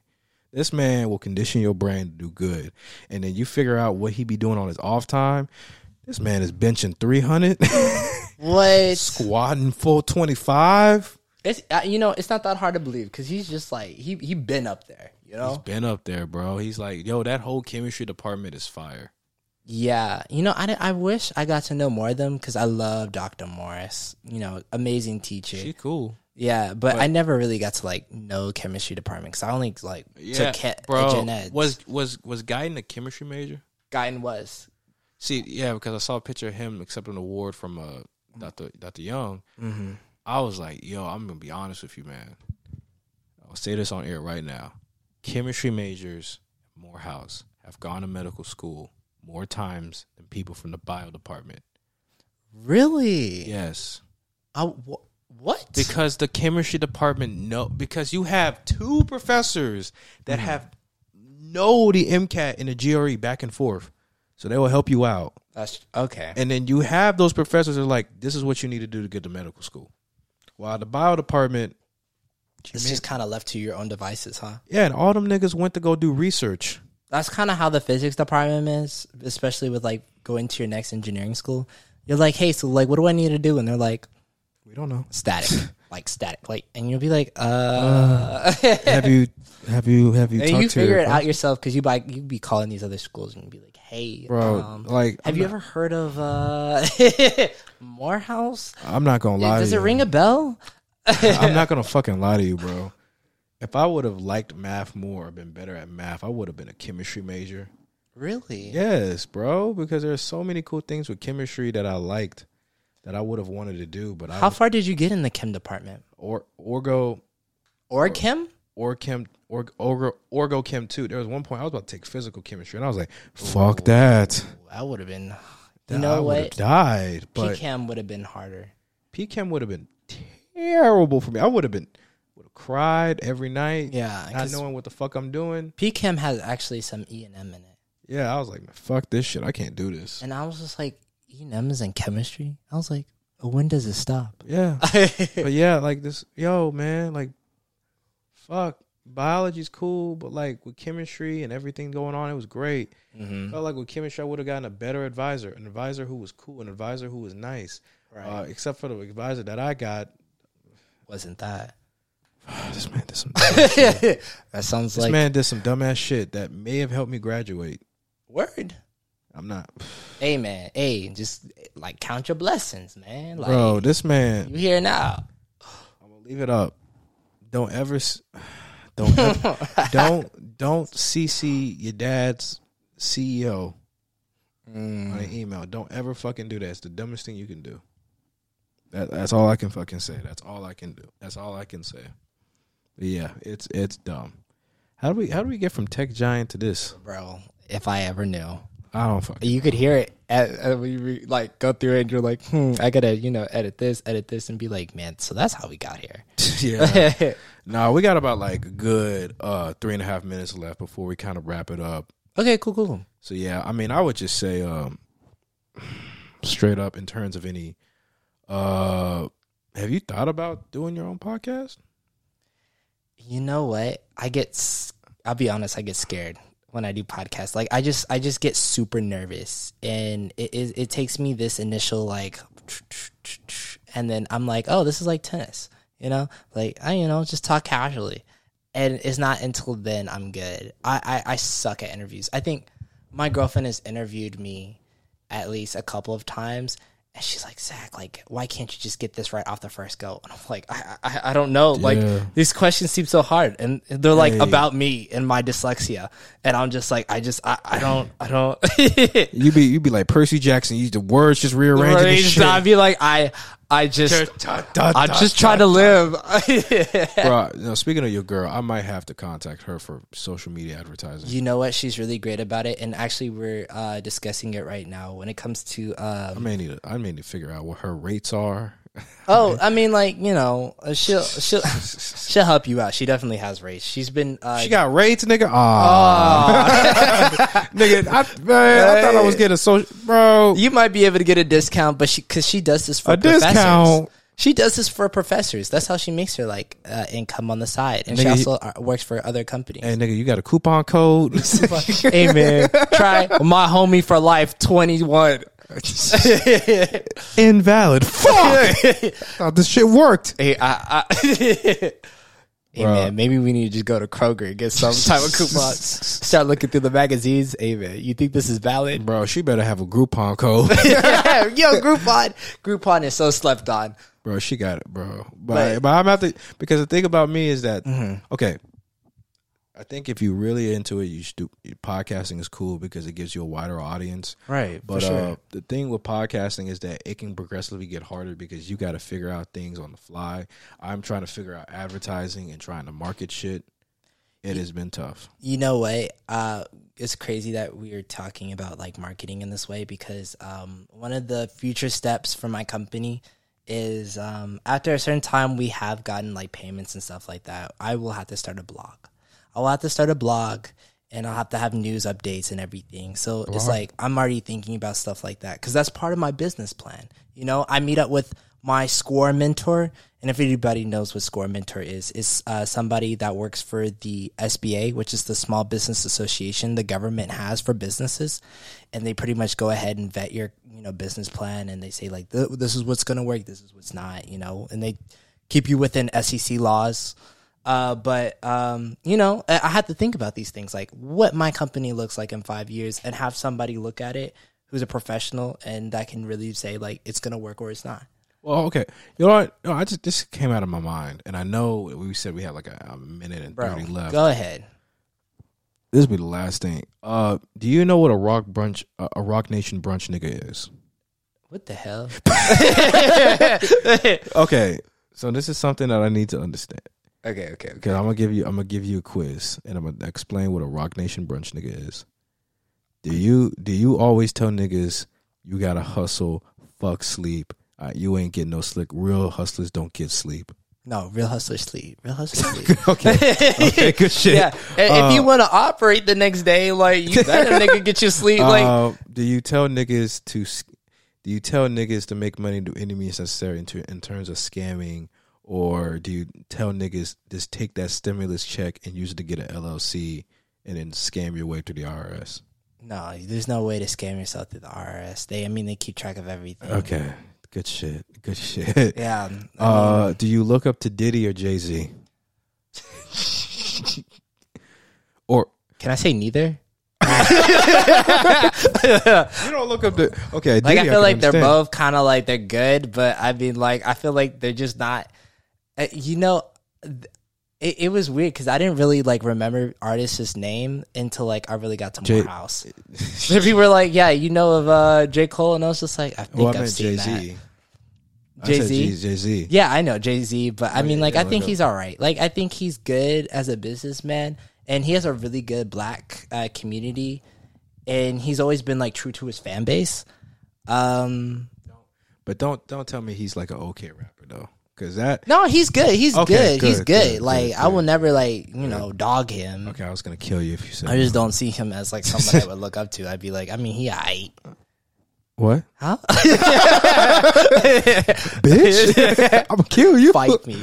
Yeah, motherfucker. Hold on. I got something for you. Shut the fuck. Bruh, okay, but no. The only reason why because a Rock Nation brunch nigga. Okay. This is something that Aaliyah and I have come up with, including other people on Twitter. Rock Nation brunch nigga are basically those types of dudes who look up to Diddy and Jay-Z, who talk about they got to hustle to keep doing all this shit, and it's basically just another way of saying scamming, or they try to say like it doesn't matter where you come from. It's kind of like the personification of pick yourself up by your bootstraps mentality and do whatever you want. You know what that is, right? I think that's just like, get off your ass and work. Get off your ass and work. Like any excuse you make, like anything you say, the reason why, your reasoning of not being able to get up on top or achieve your goals. It's your fault. It's your fault. It's nothing else. But then say for Republicans will say like, oh, the reason why black people can't achieve what they want to do is because they don't work hard enough. They don't do this. They don't do that. Right. But then there's an African American woman that has 3 jobs, has 2 kids. Trying to defying raise the them all. odds. Defying the odds, all this stuff, and they talk about they want to do this, but they couldn't because of societal norms, family norms, shit that happened to them in the past. But then you have Republicans saying that, hey, you just didn't work hard enough. In terms of niggas, oh my god, I hate that. Yeah. In terms of niggas, it's more or less you ain't getting money like me because you didn't put in enough work. Oh, what's that? You got shit going on with your family, nigga. Fuck that. That's an excuse. Oh, you got some shit where your background, you're poor. You low key. Fuck that. You can do shit. It sounds like those Forex guys. Yeah, it basically is that. I heard this before. You got to spend money to make money. Oh, you don't want to spend this money? You don't want to pay this time into it?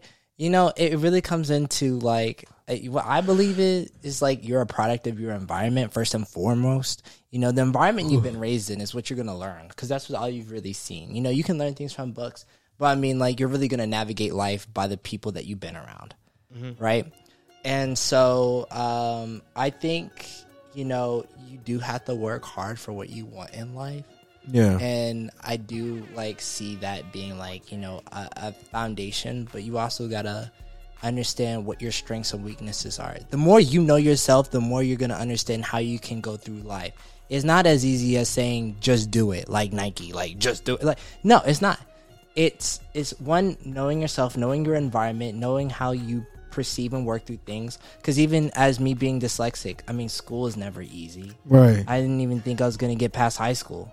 So it's just like I had to find another way to teach myself. I had to go from what I learned from the class and go ahead and then teach myself another way. Yeah. And I still do that. Mm-hmm. So it's like I said, knowing yourself, knowing your environment, and then putting in the hard work. And then you get something. Then you start having the foundations of something amazing. Yeah. That's good shit. Only thing I will say is, don't be lazy in what you do. Keep working towards it and keep going where you're going to go. But understand people's situations and understand that there are roadblocks ahead. Yeah. Don't be a dumbass and don't be condescending. I will say, if you love it, you'll do it. Yeah. If you don't love it, I mean, maybe that's not what you want to do. And you really got to be honest with yourself. Mm-hmm. Like, I had to be honest with myself. I was just like, do I love physics? Well, with that being said, let's go ahead and end this episode of the Midnight Drop. VC, thanks so much for coming in. I really appreciate you coming in. I appreciate you having me. Honestly, this was really fun. Yeah. And for you guys, thanks for tuning in. If you want to go ahead and listen to the podcast down below, listen to the comments down section right there to listen to all the different platforms. Also, if you have any comments, concerns, considerations, or rants, go ahead and email me at JordanCammon, CAMMON @outlook.com. That's JordanCammon, CAMMON @outlook.com. But that's it. That's an episode. Be on the lookout for new episodes of The Midnight Drop. This is your host, Jordan Malone. Peace.